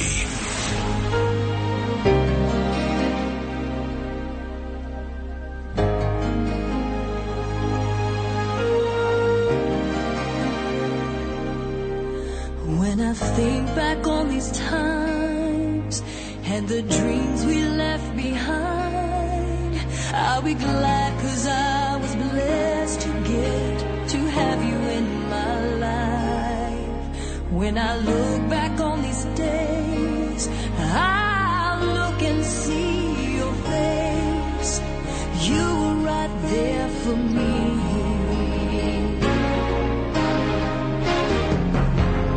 In my dreams I'll always see you soar above the sky. In my heart there'll always be a place for you for all my life.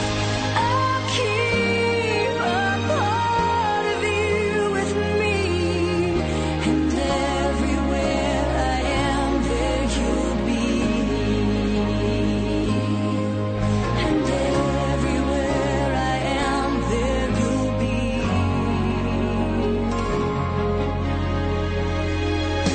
Will you show me how it feels to feel the sky within my reach? And I always will remember all the strength you gave to me. Your love made me make it through. Oh, I owe so much to you. You were right there for me.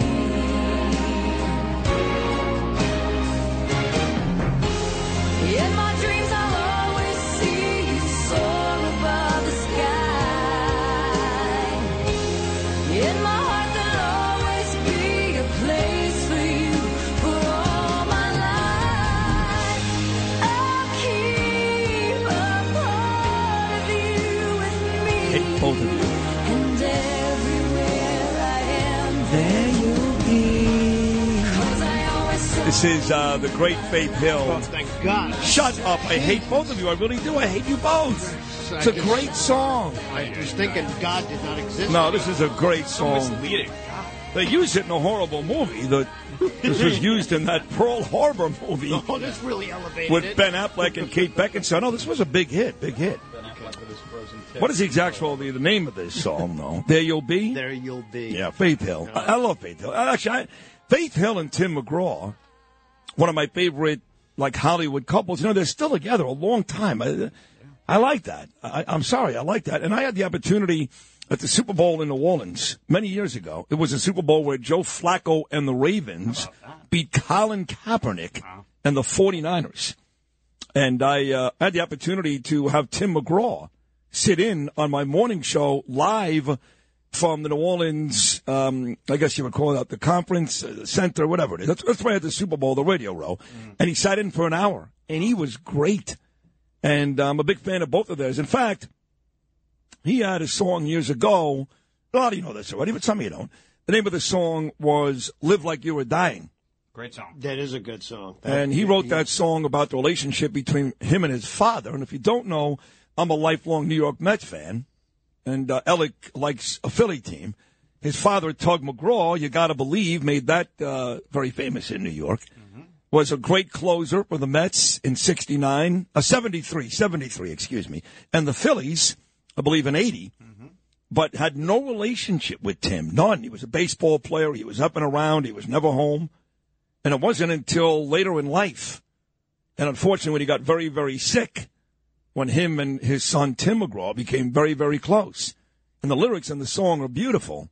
Live Like You Were Dying. They did a whole bunch of stuff together. They rode bulls. They jumped out of airplanes. They did all these things together. So when Tug McGraw died, he was great with Tim and his daughter-in-law, Faith Hill. There you go. It's a great story. Yeah, I loved him. I love They're the great. McGraws. Great. They are great together in 1883, too. You know, I never watched it. I'm a big Yellowstone fan, obviously. And I was really proud that Inside Man, the movie I was in this summer, still second to Yellowstone on Amazon in terms of watches. But love Yellowstone. I'm going to miss it. I'm so upset that Kevin Costner walked away. I never watched the prequel. You thought it was good? It's good. That one's a little slow. 1923 is a much better one. Is that the one with Harrison Ford? Yes. Yeah. Much better. I don't watch any of them. Okay. But as great as all these people are, they're all great. None of them, they all pale in comparison. They all pale in comparison to my next guest. He's the host of The Other Side of Midnight. But more importantly, one of the three people in the crosshairs of Curtis Sliwa this morning, he is the very talented Frank Morano. Frank, good morning, buddy. How are you? Good morning, Sid. Honored to be on the show any day, but especially on Faith Hill's birthday. Thank you for having me. Are you a big fan of hers, too? I did like, obviously I'm a Met fan, so I was a fan of Tug McGraw. So I guess I'm 2 steps removed from being a Faith Hill Yeah, there you fan. go. Yeah, that'll work for you. Exactly. So, Curtis, before we get to all the news I want to discuss with you, there's a lot of it. Curtis was on this morning, and, he's always down on you. But you showed up at a rally a couple of weeks ago on Staten Island, and he's like, there's my guy Morano, coming up big. And for about a week, he loved you. But he told me that he gave you the responsibility, very akin to Kamala Harris, keeping an eye on the border, which he's done a terrible job. Curtis says he gave you a responsibility to hire a lawyer about these drones on Staten Island. You said, hey, I got it. That's in my wheelhouse. I've been complaining about this for years. And according to Curtis, much like Kamala Harris, you've done dick. What is your...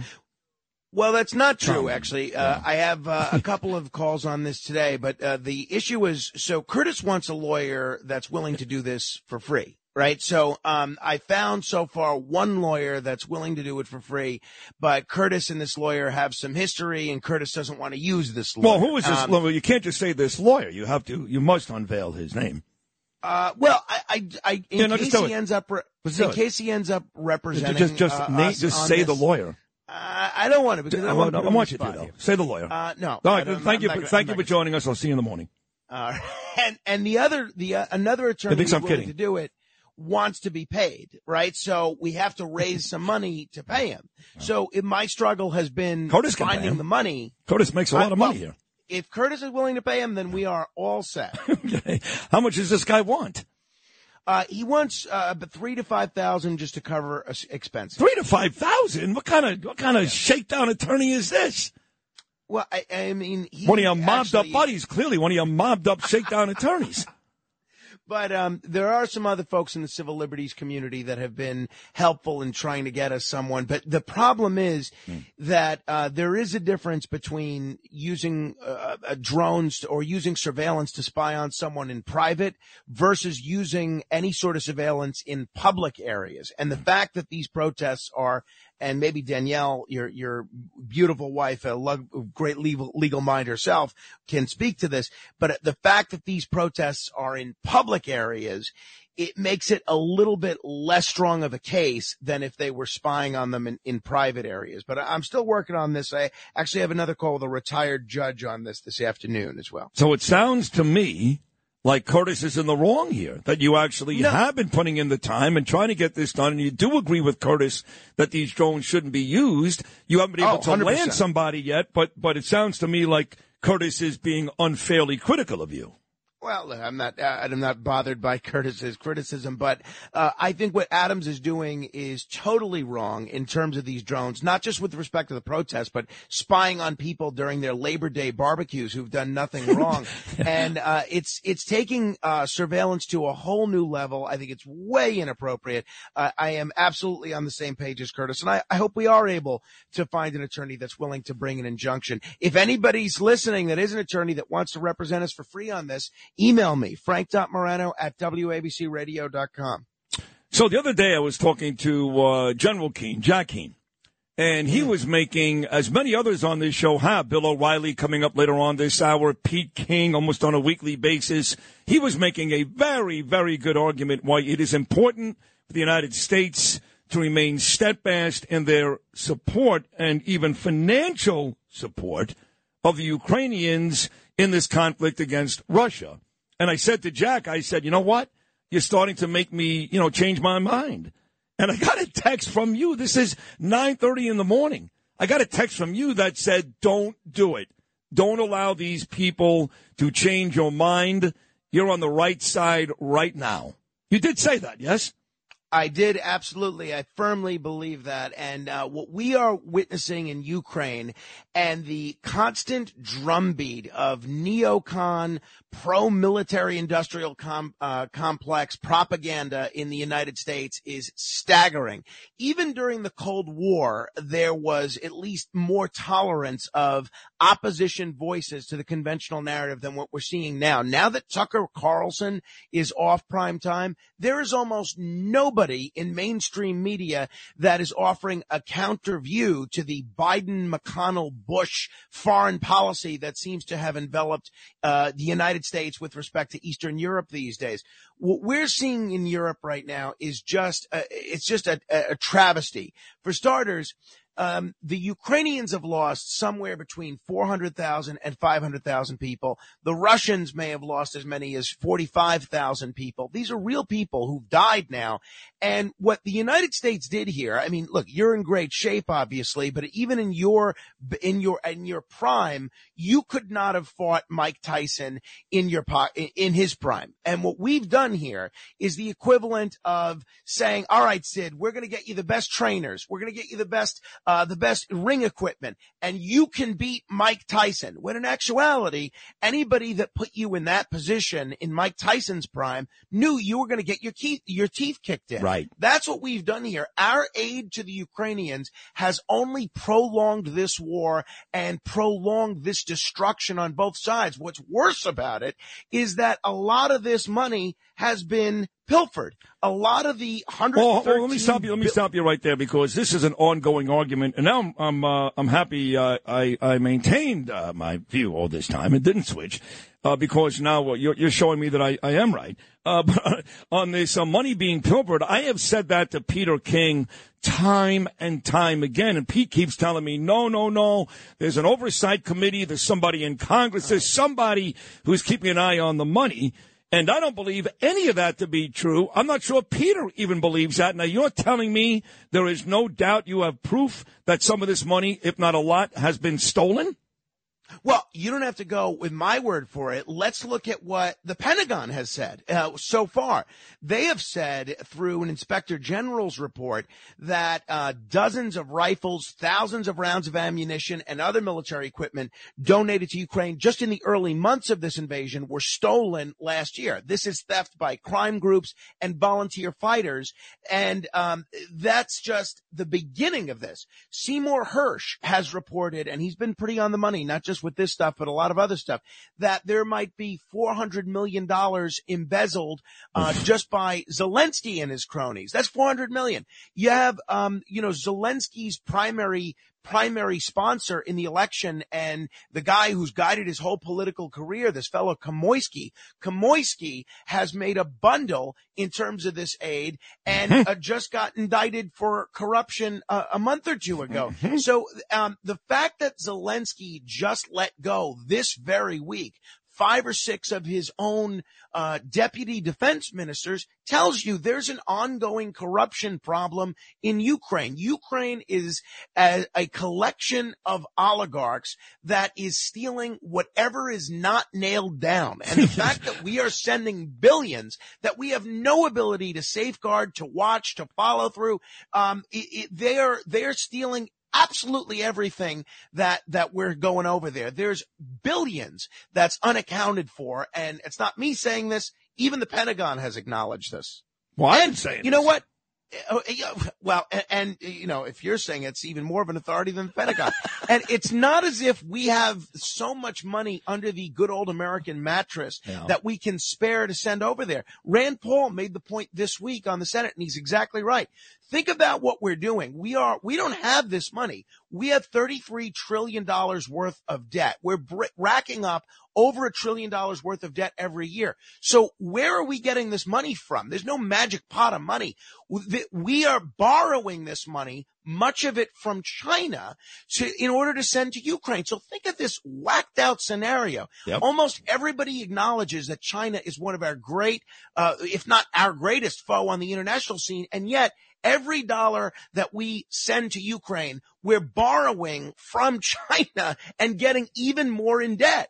Is this something that we want to do, to get even more in debt to China just so that we can fund Ukraine? We've already sent $113 billion. Think about it, Sid. That is 1/8 of our entire defense budget. Yeah. We have sent the equivalent to Ukraine. And what? And for what? They're still losing. They're getting losing. You know that last night, in anticipation of Zelensky meeting Biden at the White House today, that Putin just once again went into Kiev and a bunch of these cities and just kicked major ass. Of course they're losing. And this idea that he's going to go into Poland one day, Putin, this continued paranoia and worry, which, by the way, could happen. Who knows? But, you know, to continue to fund this war based on that is idiotic. Now I'm happy I feel the way I feel. I don't want to hear it. O'Reilly's going to come on in 10 minutes, and then he's going to completely change my mind again, just so you know. Well, the last thing I'll mention, though, is you had Lockheed Martin meeting with Morgan Stanley at the Waldorf Astoria in California, and they said that this Ukraine conflict is going to bring them $10 billion of opportunity from now until the end of the decade. So the people that are making money on this, Northrop Grumman, Raytheon, Lockheed Martin, their stock prices have surged while inflation has gone up for the rest of us. Their stock prices have surged and their profits have surged, while the only sector of the economy that seems to be doing really well is their lobbyists. And they're basically openly saying that they're making money. I don't think it's a coincidence, and this is not meant to sound conspiratorial. I don't think it's a coincidence that as soon as the gravy train of the Afghan war ended for these military contractors, right after that, they get to make another boatload of money through Ukraine. And a lot of the people who are on television telling you what a great idea it is to endlessly support the Ukrainian government and fight the Russians to the last Ukrainian, they're on the boards of major defense contractors.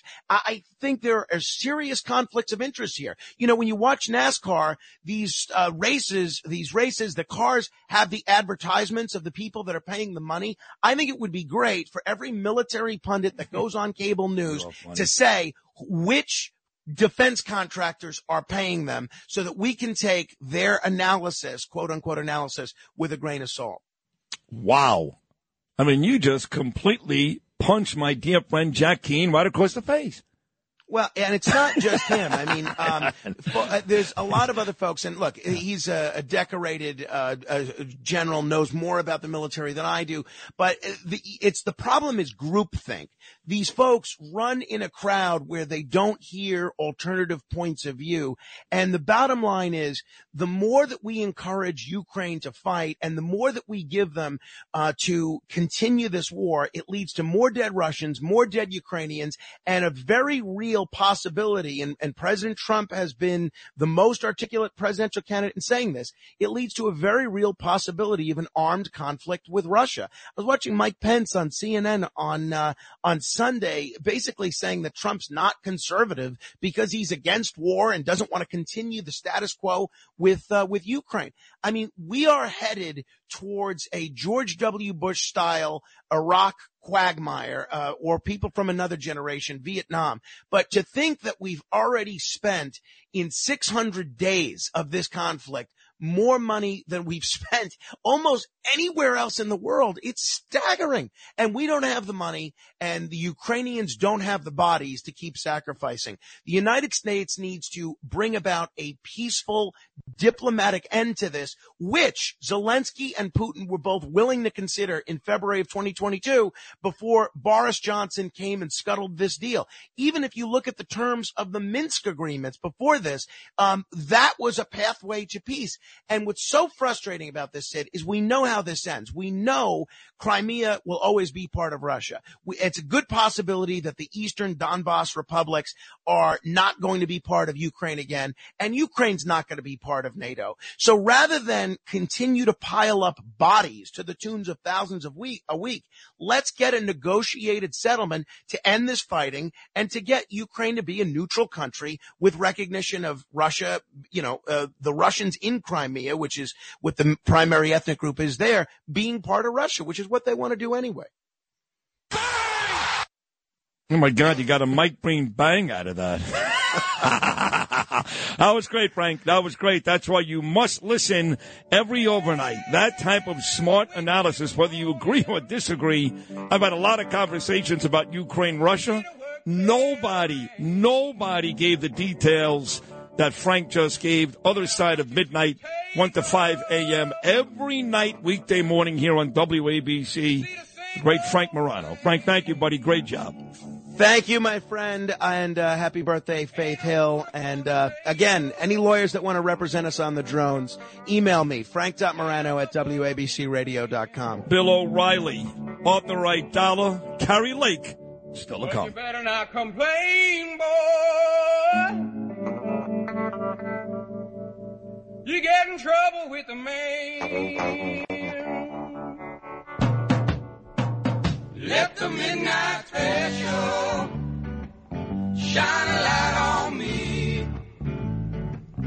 Let the midnight special shine a light on me. Let the midnight special shine a light on me. Let the midnight special shine a ever-loving light on me. Talk Radio 77 WABC. Sid and Friends in the morning. 77 WABC.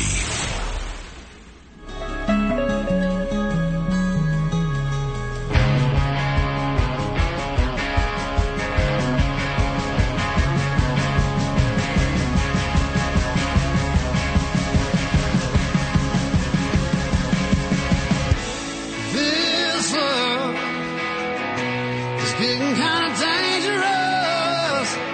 Feels like it's a loaded gun. My mind is turning like a cloud of dust. My heart always wants to run. Oh, if you want to This guy's good. This is Chris Stapleton. This guy's real good. I don't even know if Frank Morano is right or wrong, but he's a smart guy, you know. I'm convinced. Smart guy. I heard 3 or 4 names. Yeah. Did you catch any of the net? Like, did they go, oh, yeah, that person. Oh, No. yeah, that agreement. No, he makes up names. The Minx? No, that's a real deal, yes, the Minx. Yeah, Okay. yeah, yeah. All right, I didn't. I understand. I don't know. I know. But I'm sure he is sneaking. If that guy Minsk would have had a number 1 country hit in 93, he'd be all over it. But. Well, probably not. Yeah. I wouldn't. I'm just, I just, my head perks up and I went, what is No, that? I don't know. He's armed and he's smart.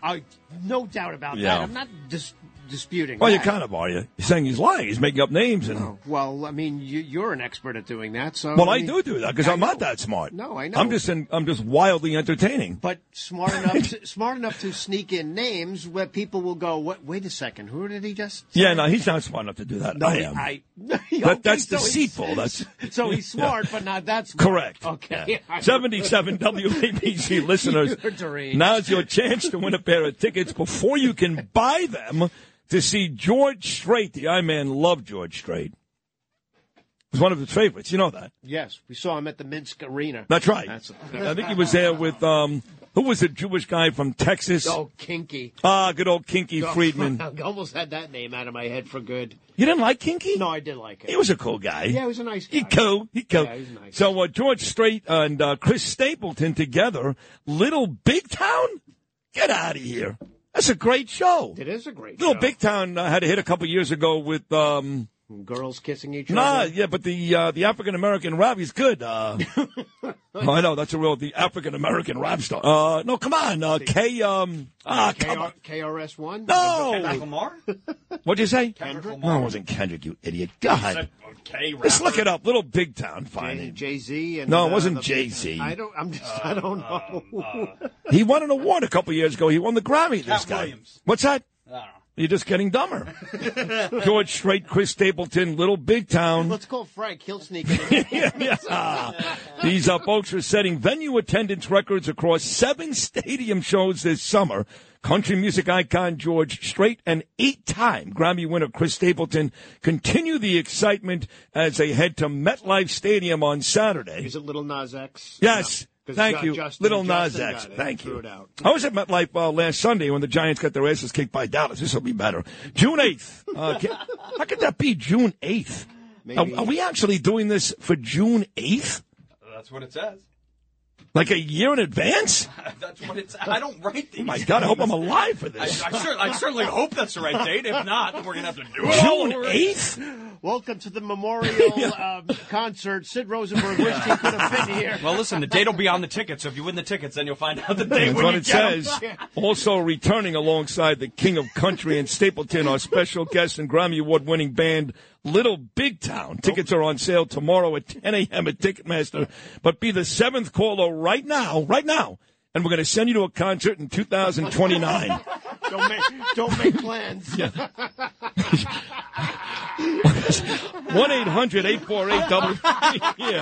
1-800-848-WABC, and a pair of tickets are yours. 1-800-848-WABC. That's caller number 7, 800-848-9222. Bill O'Reilly's next. Talk Radio 77 WABC. 77 WABC. This is Sid and Friends in the Morning. No, I get by with a little help from my friends.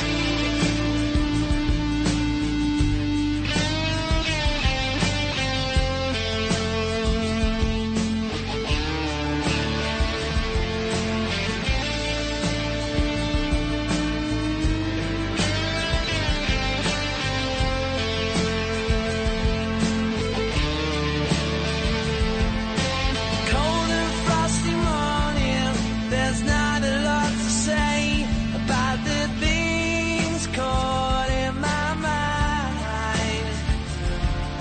And as the day was dawning, my plane flew away with all the things caught in my mind. I don't want to be there when you're coming down. I don't want to be there when you hit the ground. So don't go away. Say what you say. Say that's a stay. Forever and a day. In the time of my life. 'Cause I need more time.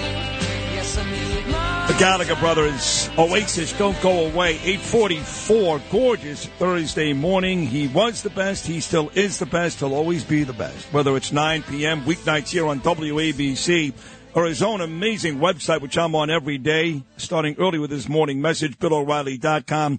His interviews, his TV show, his columns are always cutting edge and great. His Killing series Everyone's killed it, including the new one, Killing the Witches, which comes out September the 26th in just a couple of days. And, of course, he has given me the honor, the real honor, of standing beside him on stage October the 27th at the Paramount Theater in Huntington, Long Island. The all-time best, my friend Bill O'Reilly. Bill, good Thursday morning, buddy. How are you? I'm delirious. I got so many things going on here. It's ridiculous. And I'm whining, I know, but you have to vent sometimes. And Fit and Friends a good forum to vent. And Okay, that's what I'm doing. As you mentioned, we got Killing Witches coming out Tuesday. And then on Monday, Tucker Carlson is interviewing me. And we made that announcement last night. It's going to be on X, Twitter, whatever it is. And this is going to be a world event, that's for sure. That's a big deal. He just did Trump, obviously, the night of the first debate, with the second debate coming up next week. And everybody always says the same thing, Bill, not to blow smoke up your butt, but everybody always says the same thing. O'Reilly's the best of all time, and after him is probably Tucker. So to get you two guys in the same conversation, him interviewing you, that really is two of the all-time greats. Well, the interesting part about it is I have no blanket idea what's going to happen. So I don't go in and say, I know we're going to talk about Killing the Witches. I sent him a free copy, and he better have taken a look at it. Yeah. But other than that, no idea. What do you mean? They didn't send you topics or anything like that? Nothing? No, I don't usually do that. I don't do that with you. I don't say, what do you want to know? Whatever you want to know. I think that the interesting part about a talk like this, and I appreciate him doing the interview, is that I am not a deceptive man, and he is not either. You don't have to agree with anything we say. You don't have to like us, but you're going to have two guys up there who there's no real, attempt to spin or to do anything like that. So whatever comes up, whatever's on his mind, we will deal with it. It's going to be fascinating, and it's going to be great, and I can't wait. Bill O'Reilly and Tucker Carlson. Now, if you two guys aren't the smartest men in the world today, then Donald Trump must be. And let me tell you why I'm saying this.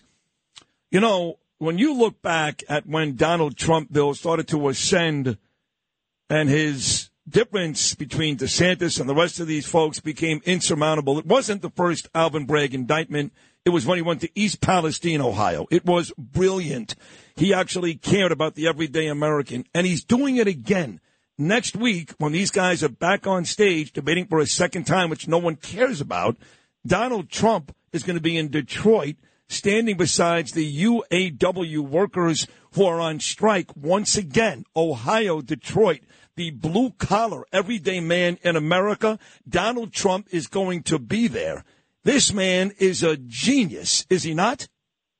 Well, in some areas he is, and in some areas he's not. But you would agree what I just laid. This one, though, you would agree is pretty genius, no? Oh, yeah. Look, Wall Street Journal excoriated Trump today in their lead editorial, saying, well, what are you afraid of? And I'm reading this, and I'm going, and the Wall Street Journal is the best editorial page in the country.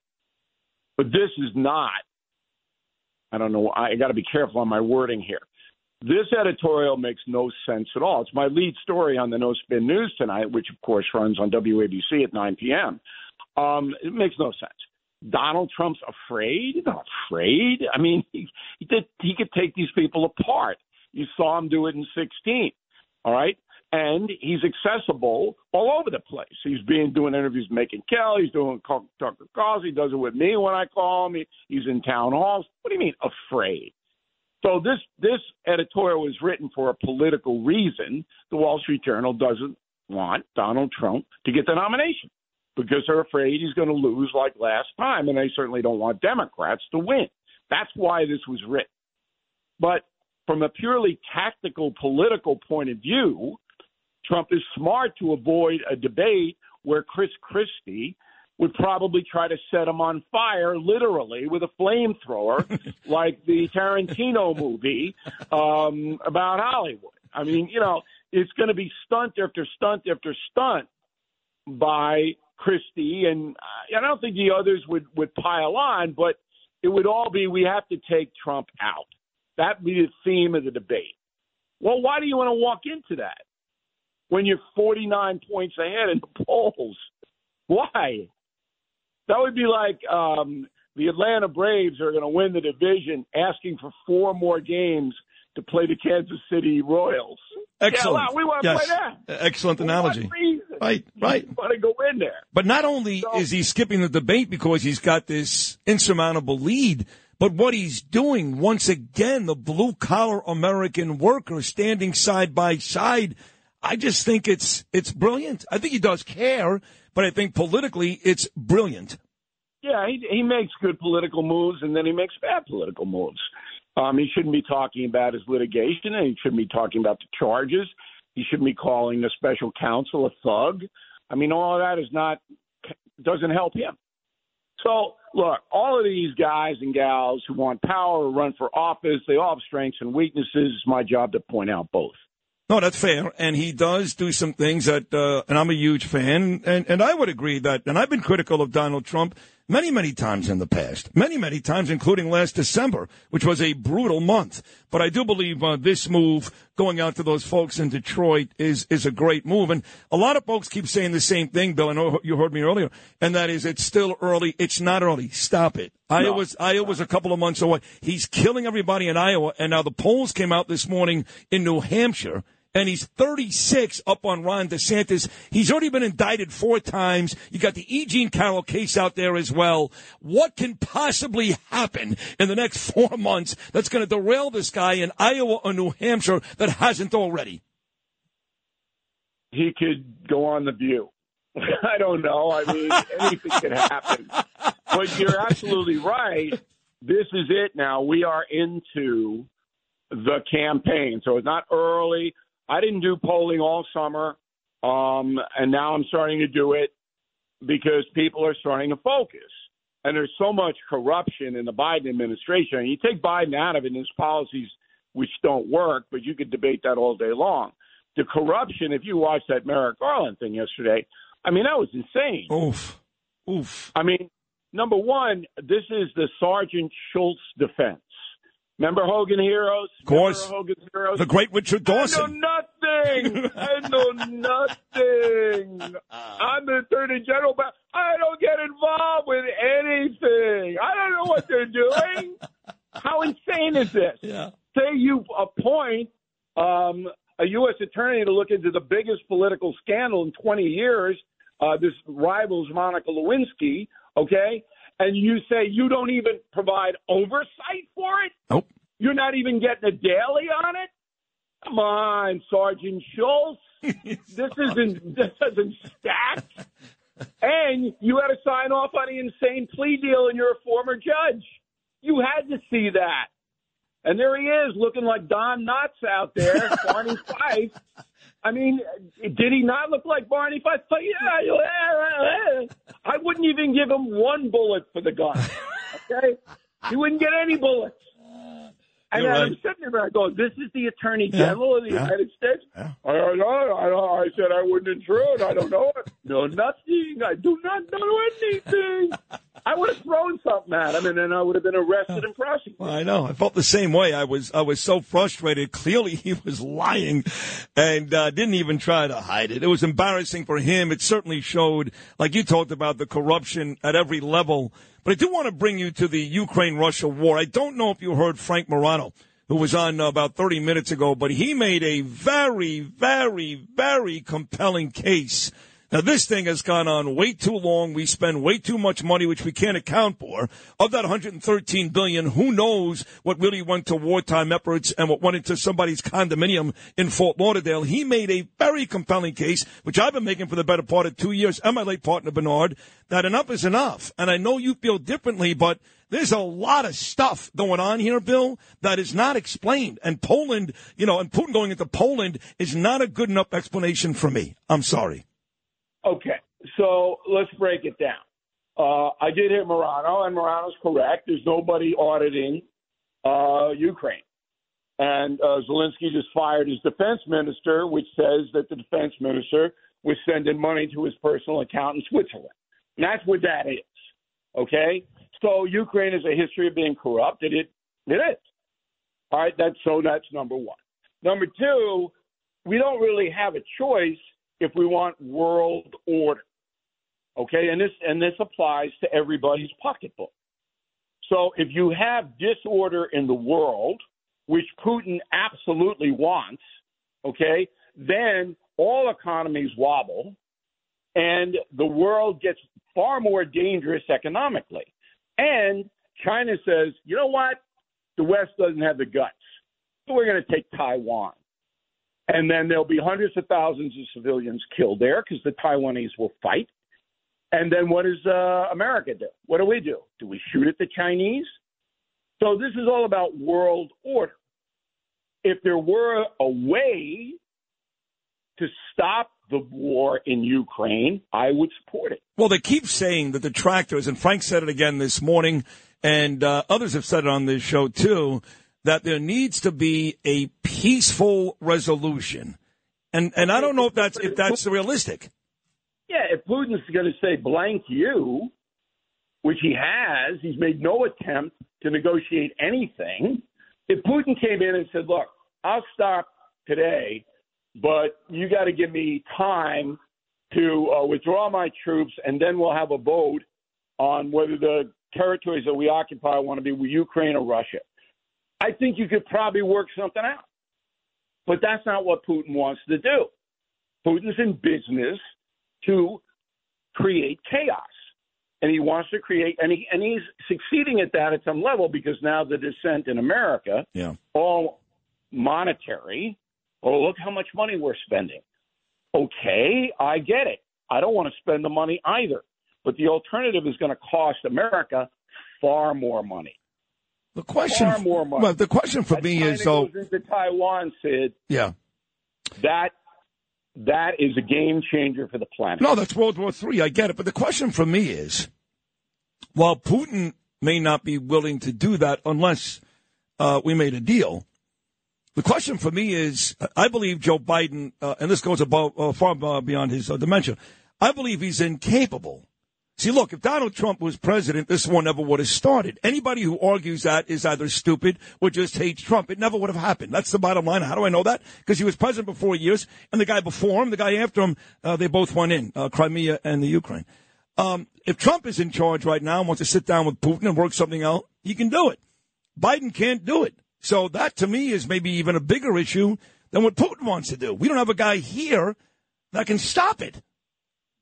Well, it's right. I mean, once Biden surrendered in Afghanistan and the world saw this total debacle, then Putin and others were emboldened.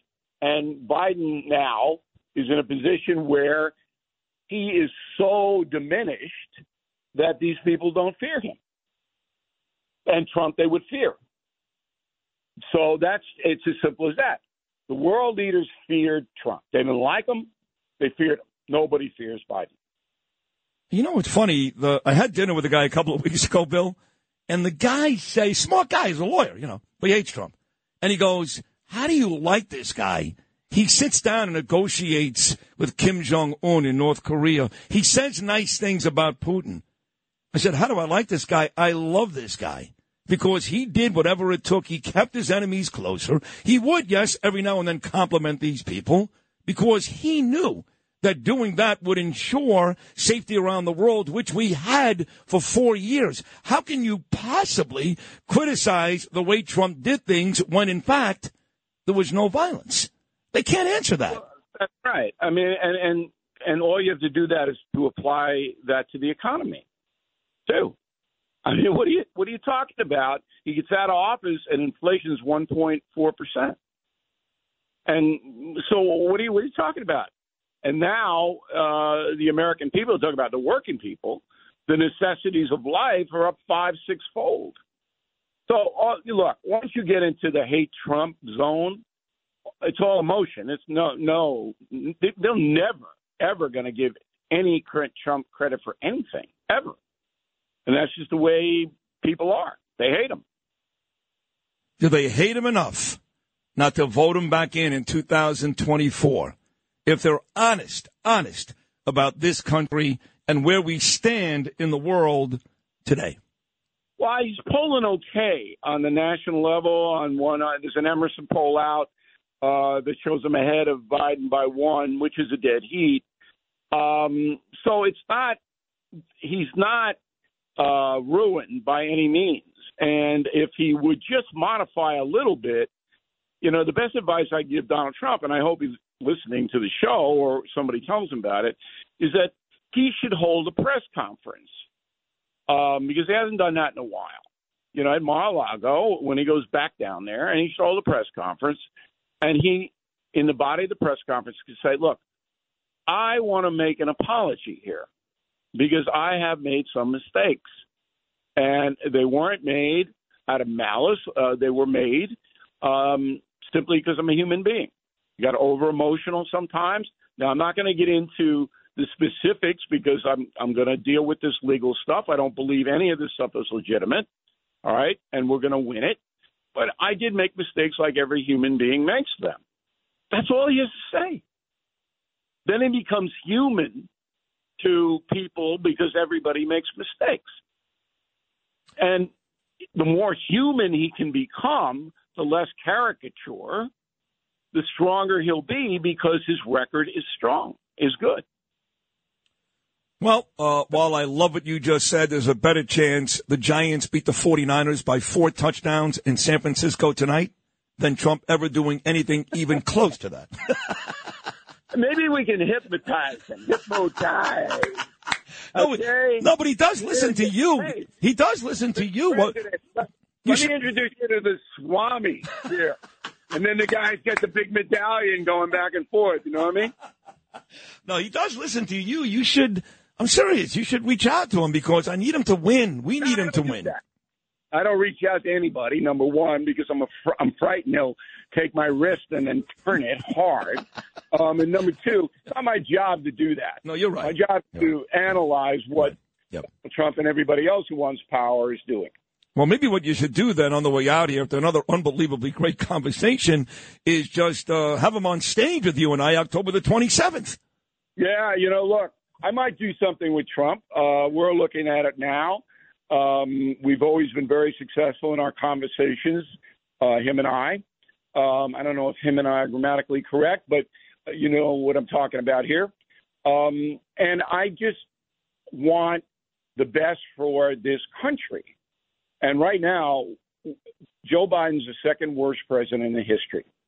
And next to James Buchanan, who lighted up the Civil War. And I'm sitting here and I'm going, 40% of Americans think the man's doing a good job. Unreal. Talk about being hypnotized. God. Yeah. So anyway, we'll soldier on. We'll get all these things on stage at the Paramount Theater on October 27th. Some front row seats available, by the way, for that. And we're going to have a lot of fun, a lot of laughs. And next week we got to talk about witches. You got to read it. I know Danielle wants to read it. Yes, she does. It's actually coming. I'm going to get it for her. It's coming out the day before her birthday, which is a big deal. Okay. So you don't give it to her for her birthday because that would lead to divorce. Got to up that gift. But anyway, which is an interesting book because a lot of people think that our politicians are possessed by the devil, and they're not wrong. No, they're right. Witches is coming out next week again on the 26th. October 27th, just about a month to the day after Witches comes out. It's Bill O'Reilly and Sid Rosenberg on stage together, Paramount Theater in Huntington, Long Island. And as always, Bill O'Reilly, the reason why this segment gets the highest ratings all week long on this station is because it's the best. Thank you so much, buddy. Great job. Okay. Thank you. Thanks for having me. See you soon. Thank Bye. you. The great Bill O'Reilly, folks. Check him out tonight. And every weeknight at 9 p.m. right here on WABC. We are not nearly done. No. Fourth and final hour to come, including Artie Idala, his response to Curtis Sliwa, and Carrie Lake. Carrie Lake out of the great state of Arizona. But first, some more Oasis. Don't go away.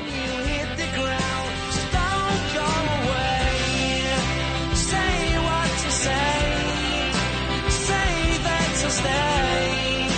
Right, a day in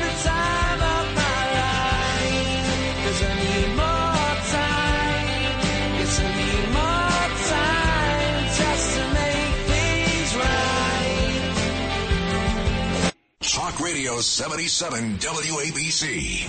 This is Sid and Friends in the morning. 77 WABC.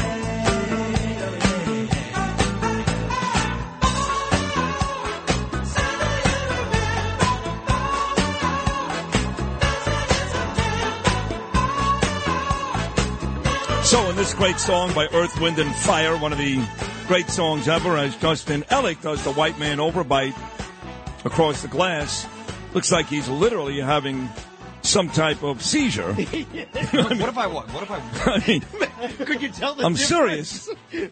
I thought you were having like an epileptic seizure in there or something. doing the chicken dance? That's him dancing. Well, like when Ed Scazzeri would have his pump taken out. Yeah, he would turn blue, I know. So, there's actually a reference to September the 21st, that specific date in this great song, and today happens to be September the 21st.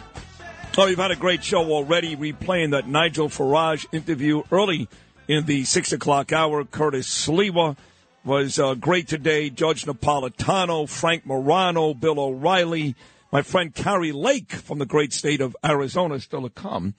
But Curtis Sliwa came armed this morning with three people in his crosshairs, one being Joe Borelli, councilman out of Staten Island. He's not been on today. One being Frank Morano, host out of Staten Island. He was on today. And the other happens to be one of my best friends, and I mean that sincerely, and I love this guy, not because he's a great attorney. He is a great attorney.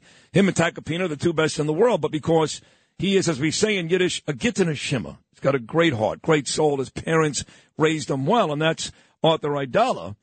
But I guess Artie is holding a fundraiser tonight for Eric Adams, and you may as well you may have burned down Curtis's house. You just burn it down. He'd have the same exact response. So here he is, famed defense attorney, Artie Idala. Arthur, good morning. Brother? First and foremost, anytime I get to be mentioned in the same sentence as Frank Morano, I consider it an honor. And all kidding aside, his segment that he just did with you, I called him on the phone, was amazing. And Sid, I'm not telling you how to run you a spectacular show, but the way you threw me on with O'Reilly like a month ago and had us go toe-to-toe, you got to find someone on the other side of that issue of Ukraine and have him and Frank debate it out, because Frank was brilliant. And that's after he did 4 hours of radio and hasn't slept. I mean, he made some great points. The only thing where I would disagree with him and you're the big Donald Trump guy, I'm not. I would feel much better if Donald Trump was negotiating the peace between those guys. He's a deal maker, Donald Trump. That's what I just said to Bill O'Reilly. I said, first of all, you heard it. It's unrealistic to think that Putin's ever going to sit down with anybody and come to a peaceful resolution. He's a madman. He's going to keep going. It's unrealistic. But I'll take Trump in that position any day of the week over the moron we've got now. How about this? And I'll go further. Maybe over anyone. The guy wrote The Art of the to make a deal. He knows who's got leverage, who doesn't have leverage. And what Frank said, that number was staggering. I did not know 400,000 Ukrainians are dead.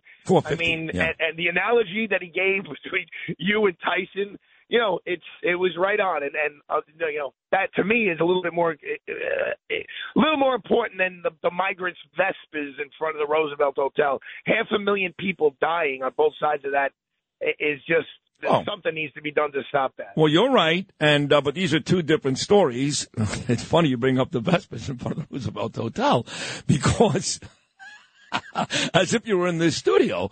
Literally 30 minutes ago, Curtis said, well, you got Curtis on the phone. Ask Arthur on the phone. Ask him about the Vespers he didn't seem to see. But Chris Mullen's sister-in-law, she saw 200 of them. Where exactly was Artie Idala? Isn't he the same guy that told me the subways were safe? It's almost like you were inside these studios, Artie.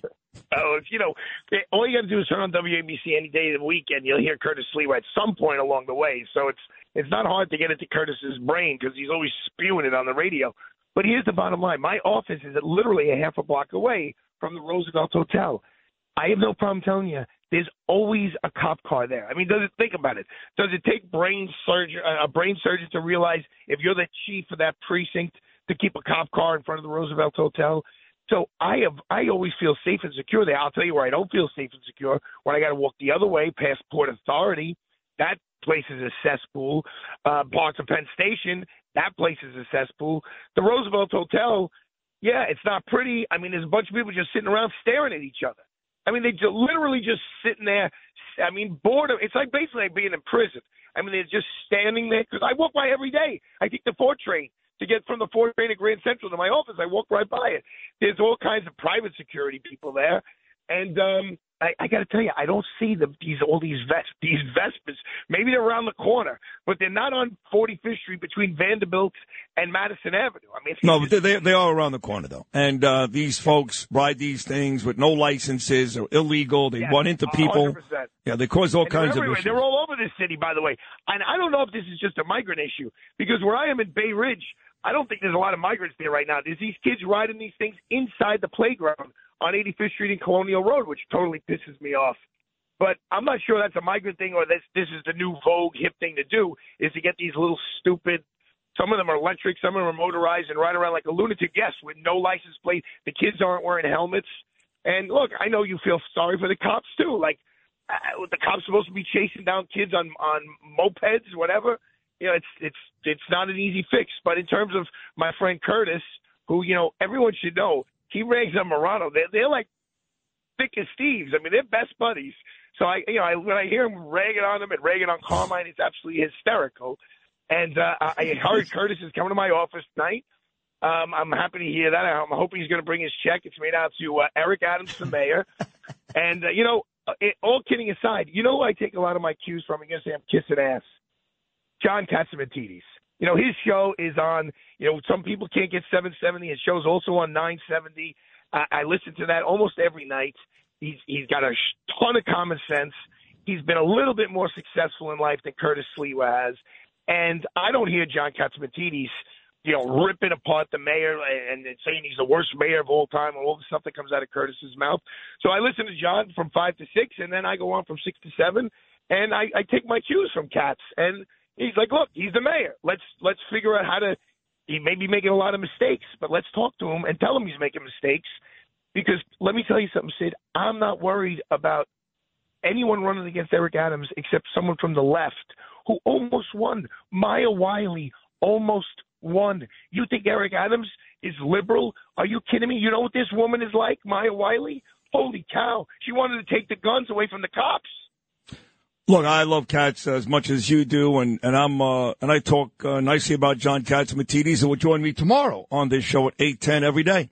But just because I love him and just because he owns a station and just because he's my boss, I don't agree with him a lot of the time. Eric Adams is a crappy mayor. I don't care, he may not be the worst of all time. Maybe it's de Blasio. I don't care who it is. He is a crappy mayor. Crappy. He has lied time and time again in just about every spot in this city. Now, he's got a great smile, and I've had dinner and lunches with the guy, and he's a very, very affable guy. I get it.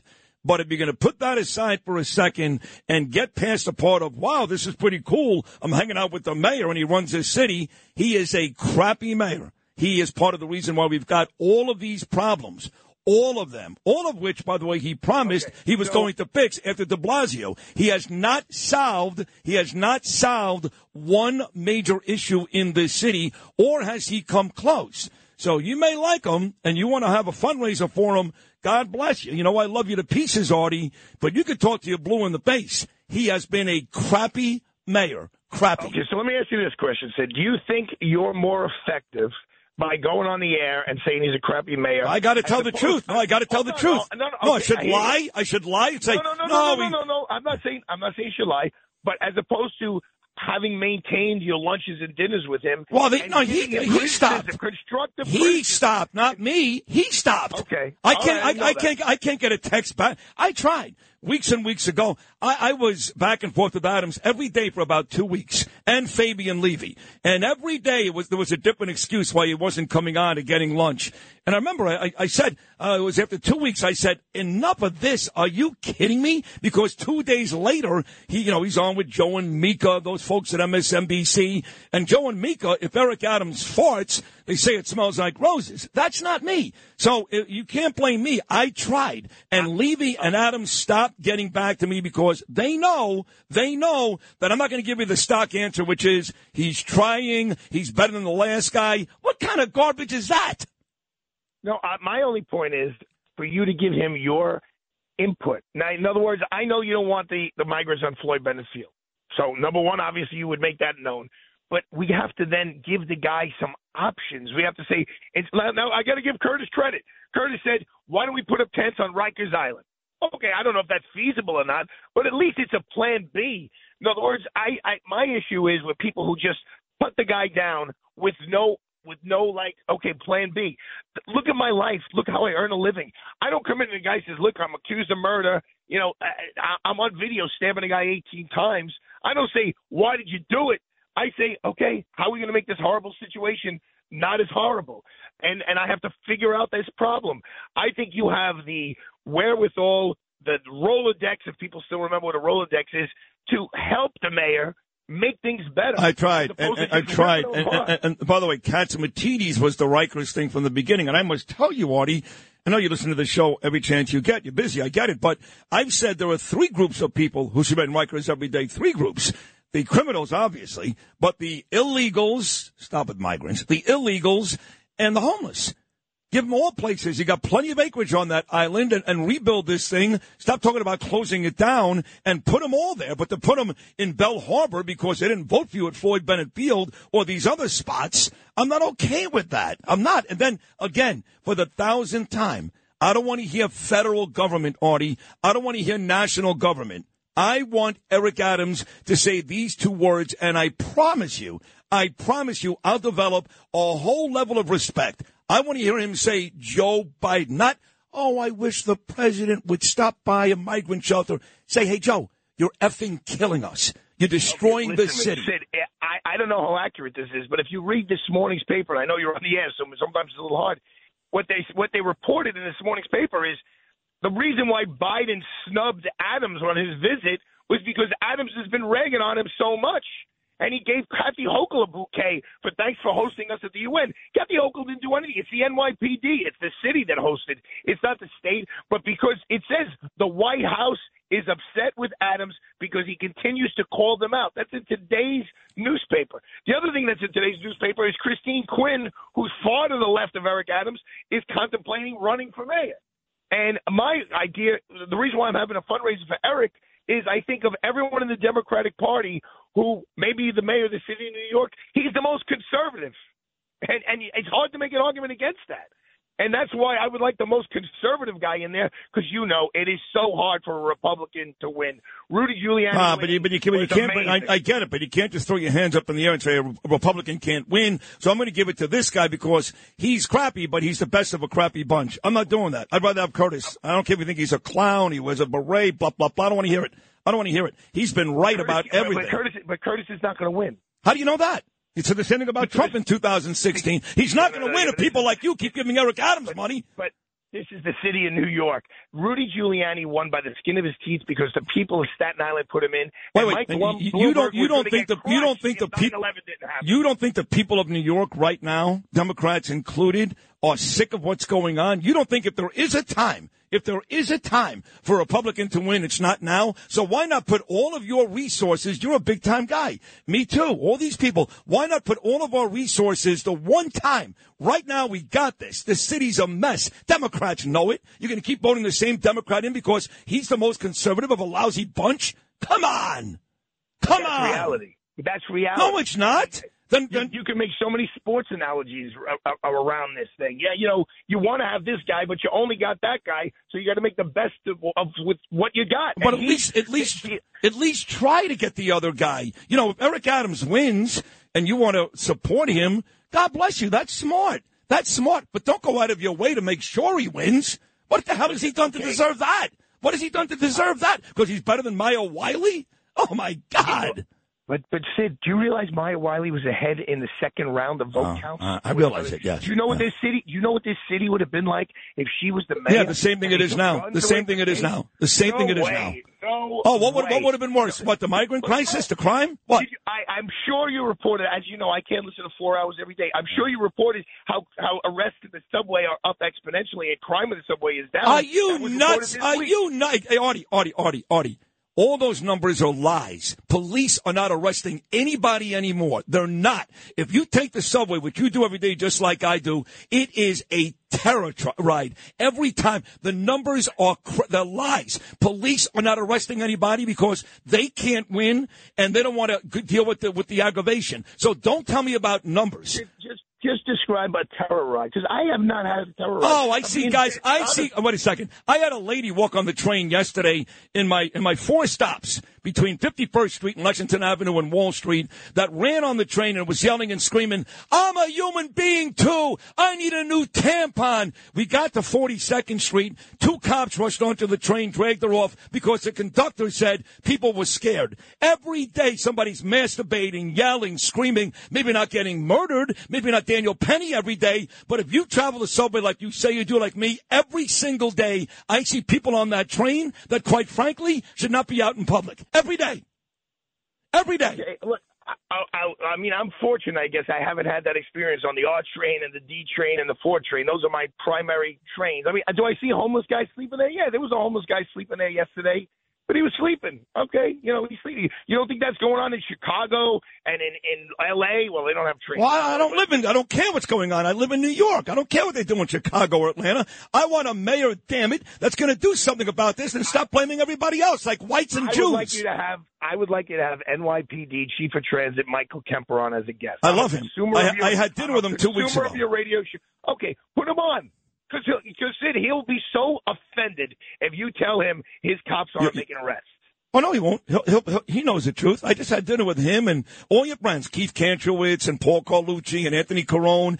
And Mike's an honest guy. Mike's a very honest guy. And he takes his orders from the mayor, just like Eddie Caban does and everybody else. Everybody else. Just like, by the way, Keyshawn was supposed to do, but she said, "No, thank you. I'm my own person." And she walked out, and she was great.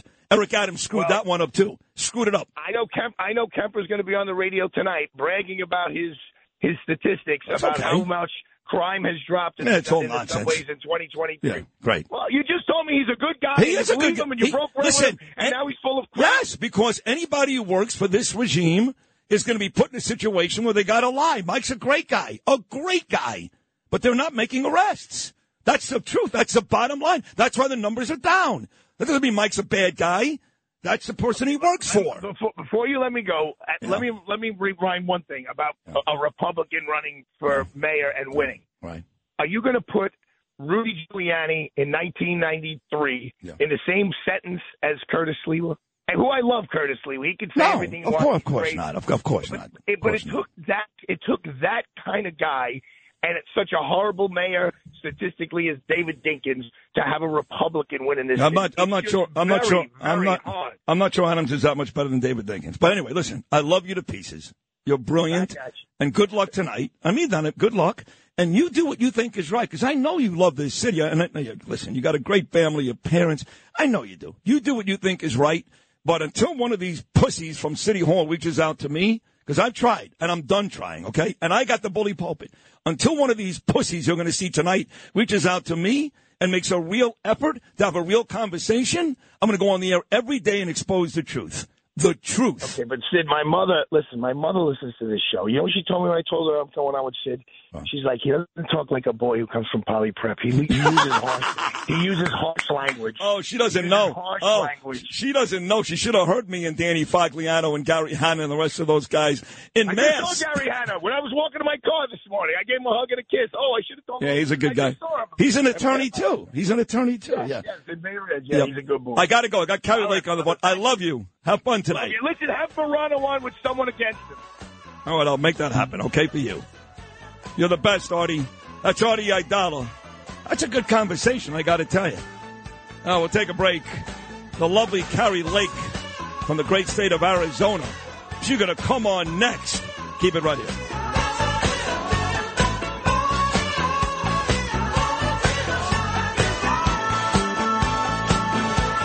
Talk Radio 77 WABC.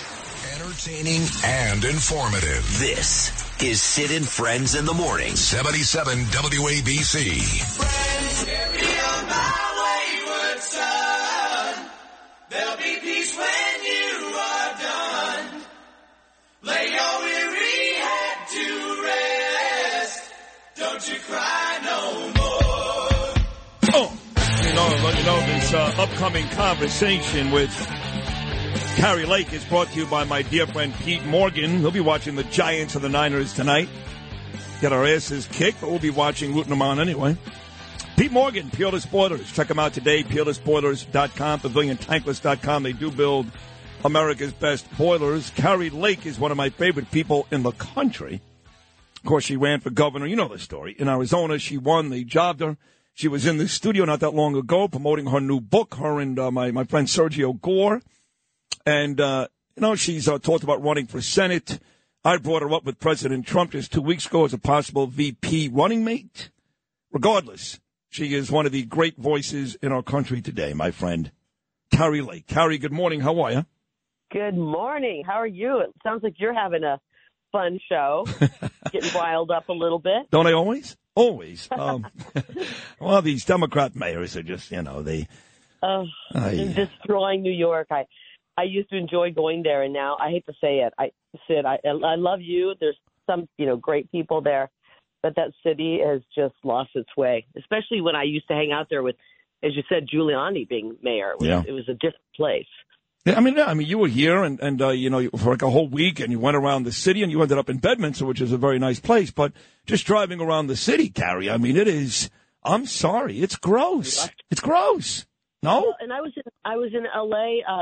Just a few days ago, not even a week ago, and I said to my husband, this is starting to look like a third world country.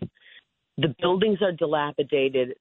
I'm looking around. There's trash on the side of the freeway, just tons of trash. And I'm thinking, I'm assuming people are paying their taxes here. Where's the tax money going? Why is the city so run down? Yeah. And I really think it's by design, that and the open border and the, millions of people who don't understand our history, don't maybe even appreciate our history, our culture. We aren't looking like we're America anymore. And I really believe that's by design. I think you're right. I think Democrats, these are all blue cities, blue states. And I was never this political animal before. I really didn't care. I just wanted the Giants and the Knicks to win. But since I've started doing this and really paying attention, there are no coincidences. It's every Democrat city. It's every Democrat state. That's what it is. And Trump is on this show 2 weeks ago. He said, Sid, I hate to say this, as badly as they treat me in New York, and they treat him badly here, they want to take his name off every facade around town. He said, as bad as they treat me, I still love it. But I got to tell you, this is exactly what he said. It's starting to look like Bangladesh.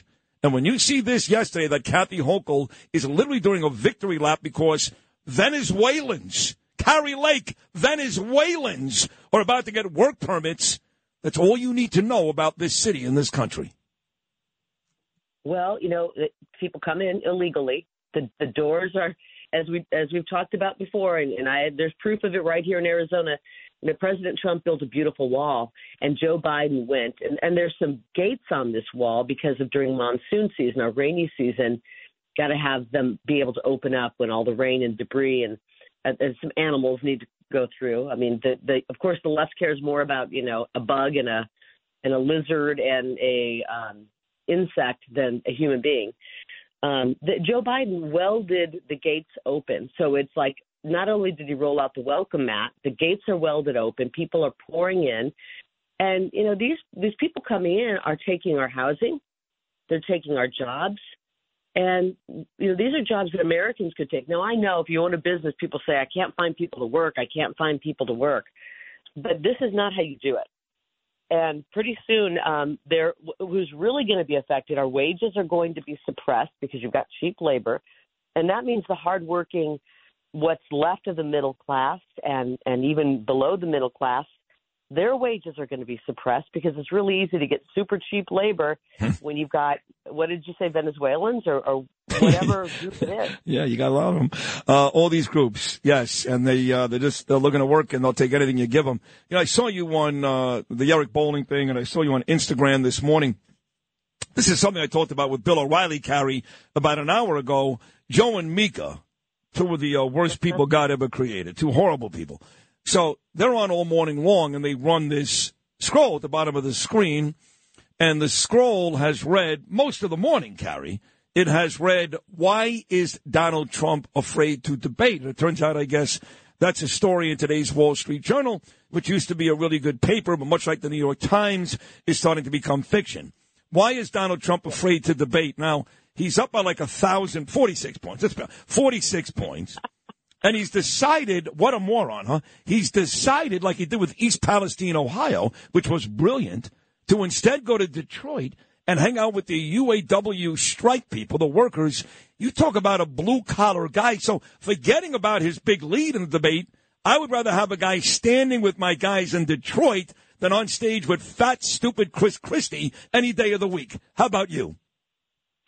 He debates every day. Every time he goes on with one of these so-called reporters, propagandists, it's like a full-on debate because they're attacking him. So I know that President Trump ate. And if Joe Biden comes out of his haze and says, I want to debate Donald Trump, then I know that President Trump will drop everything and debate Joe Biden. He'll anytime, any place, anywhere. And so that's who he's running against. I mean, not Asa Hutchinson. I mean, most people wouldn't know him if they bumped into him. Yeah. They would know Chris Christie because they would know when they were bumping into him. But I mean, DeSantis has fallen. It's like he's fallen to the bottom of, you know, the Hudson. This guy is really, really fallen in the polls. He is now in 5th place in New Hampshire. Chris Christie sits atop him in the polls, and that's a painful place to be. He's in 5th place in New Hampshire. He's fallen to 3rd place in Iowa. Trump is up, depending on the poll, 40 to 50 points. The game is over. It's over. Yeah. No. So why would he go there? Give Fox all the ratings that they wish they had, and give these people that are D-listers clips to use. Well, I have to tell you that every guest that comes on, Carrie, we end up discussing who Trump is going to face because you just made the point. You're right. Vivek Ramaswamy right now is in 2nd in New Hampshire. He's 26 points back, and you are correct. Carrie Lake's in 3rd, then Christie, and then I think you just said Carrie Lake is in 3rd place. I think you're right. So I think even the biggest Trump detractors are starting to come to the realization that he won the primary. He's going to be the Republican nominee. It's over. It's done. They tried to indict him. They tried to embarrass him. It doesn't matter. It's done. And the only question remains, and I ask almost every guest the same question because it's a legitimate one, who was he going to face? And the majority of my guests don't believe it's going to be Joe Biden. What does Carrie Lake think?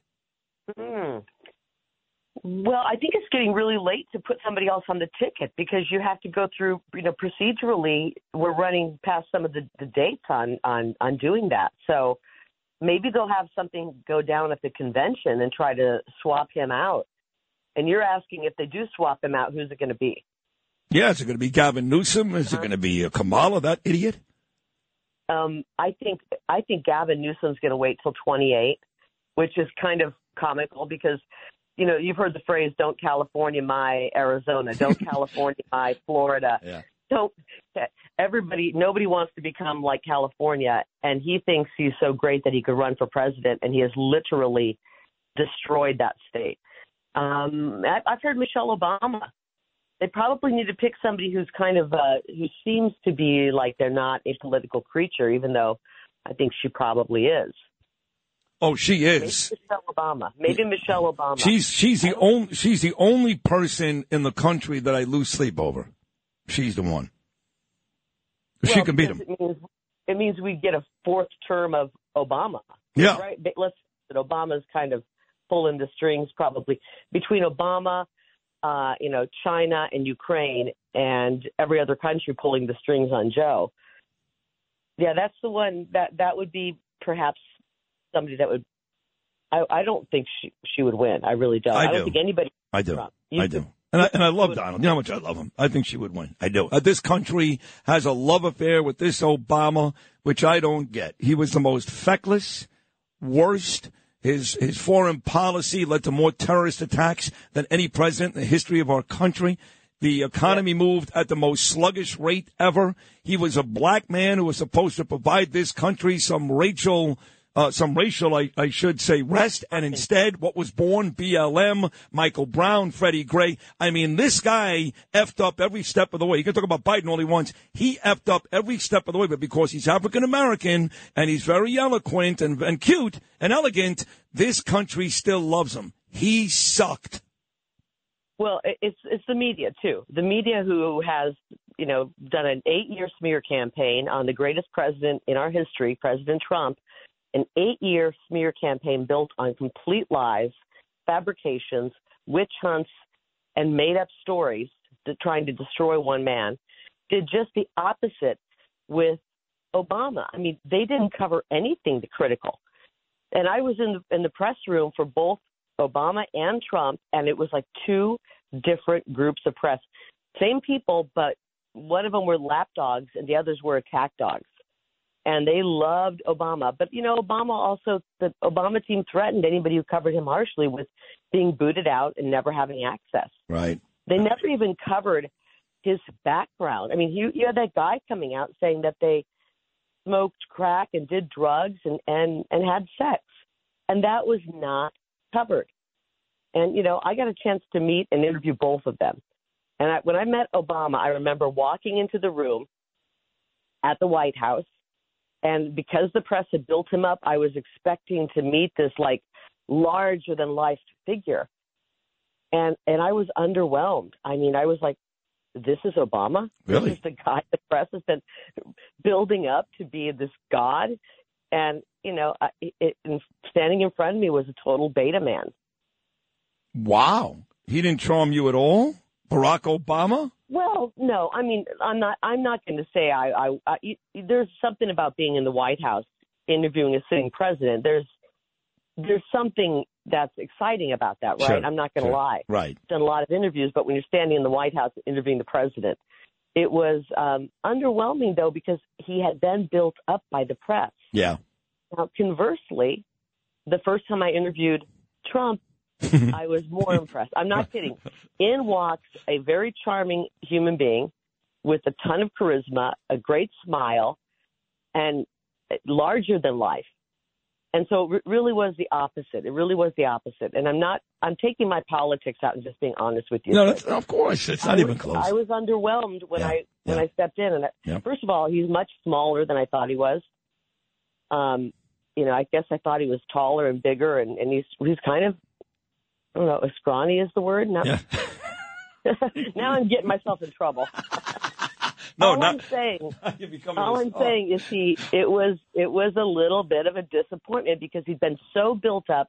The press lied so much about everything about him, led us to believe one thing, never did their job, never dug into any of the problems. They didn't dig into anything under Obama.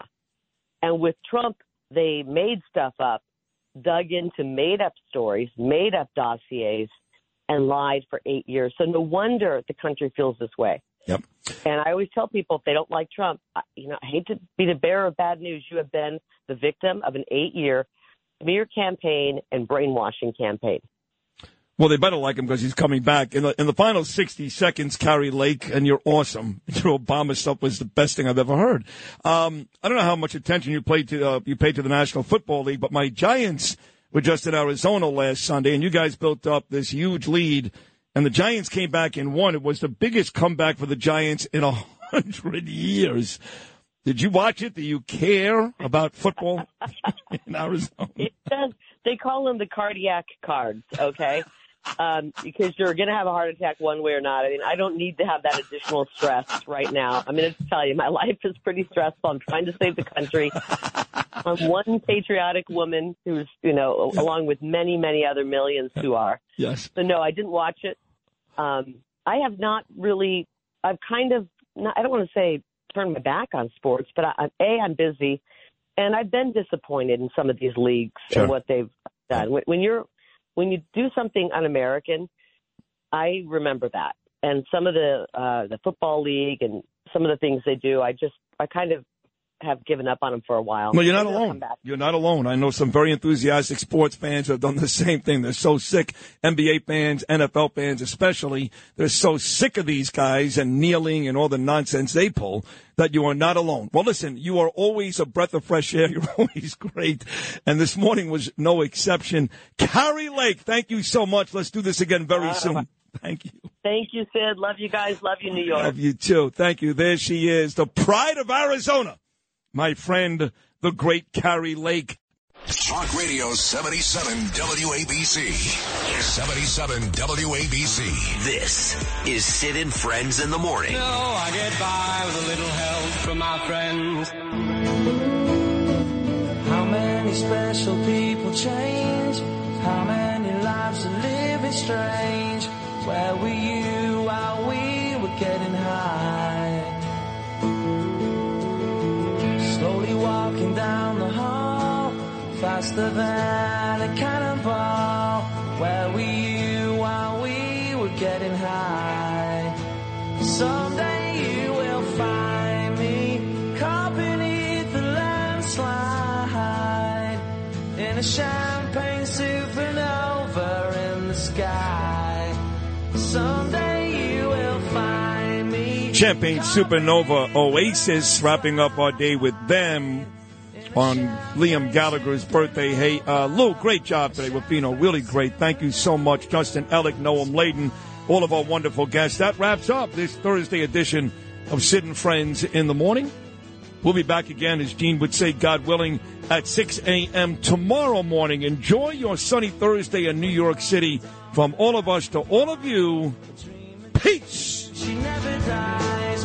Wipe that tear away now from your eyes. Hi, it's Lou Dobbs for Priority Gold, America's precious metals dealer. These are volatile times with high inflation, soaring debt, wars on multiple continents, and rising financial stress. Central banks are buying gold to diversify their reserves, so are many Americans. Call Priority Gold and find out how precious metals can help you diversify your portfolio. They're highly rated and happy to help. Call 1-866-303-6357 or get a free gold guide at PriorityGoldGuide.com. That's PriorityGoldGuide.com.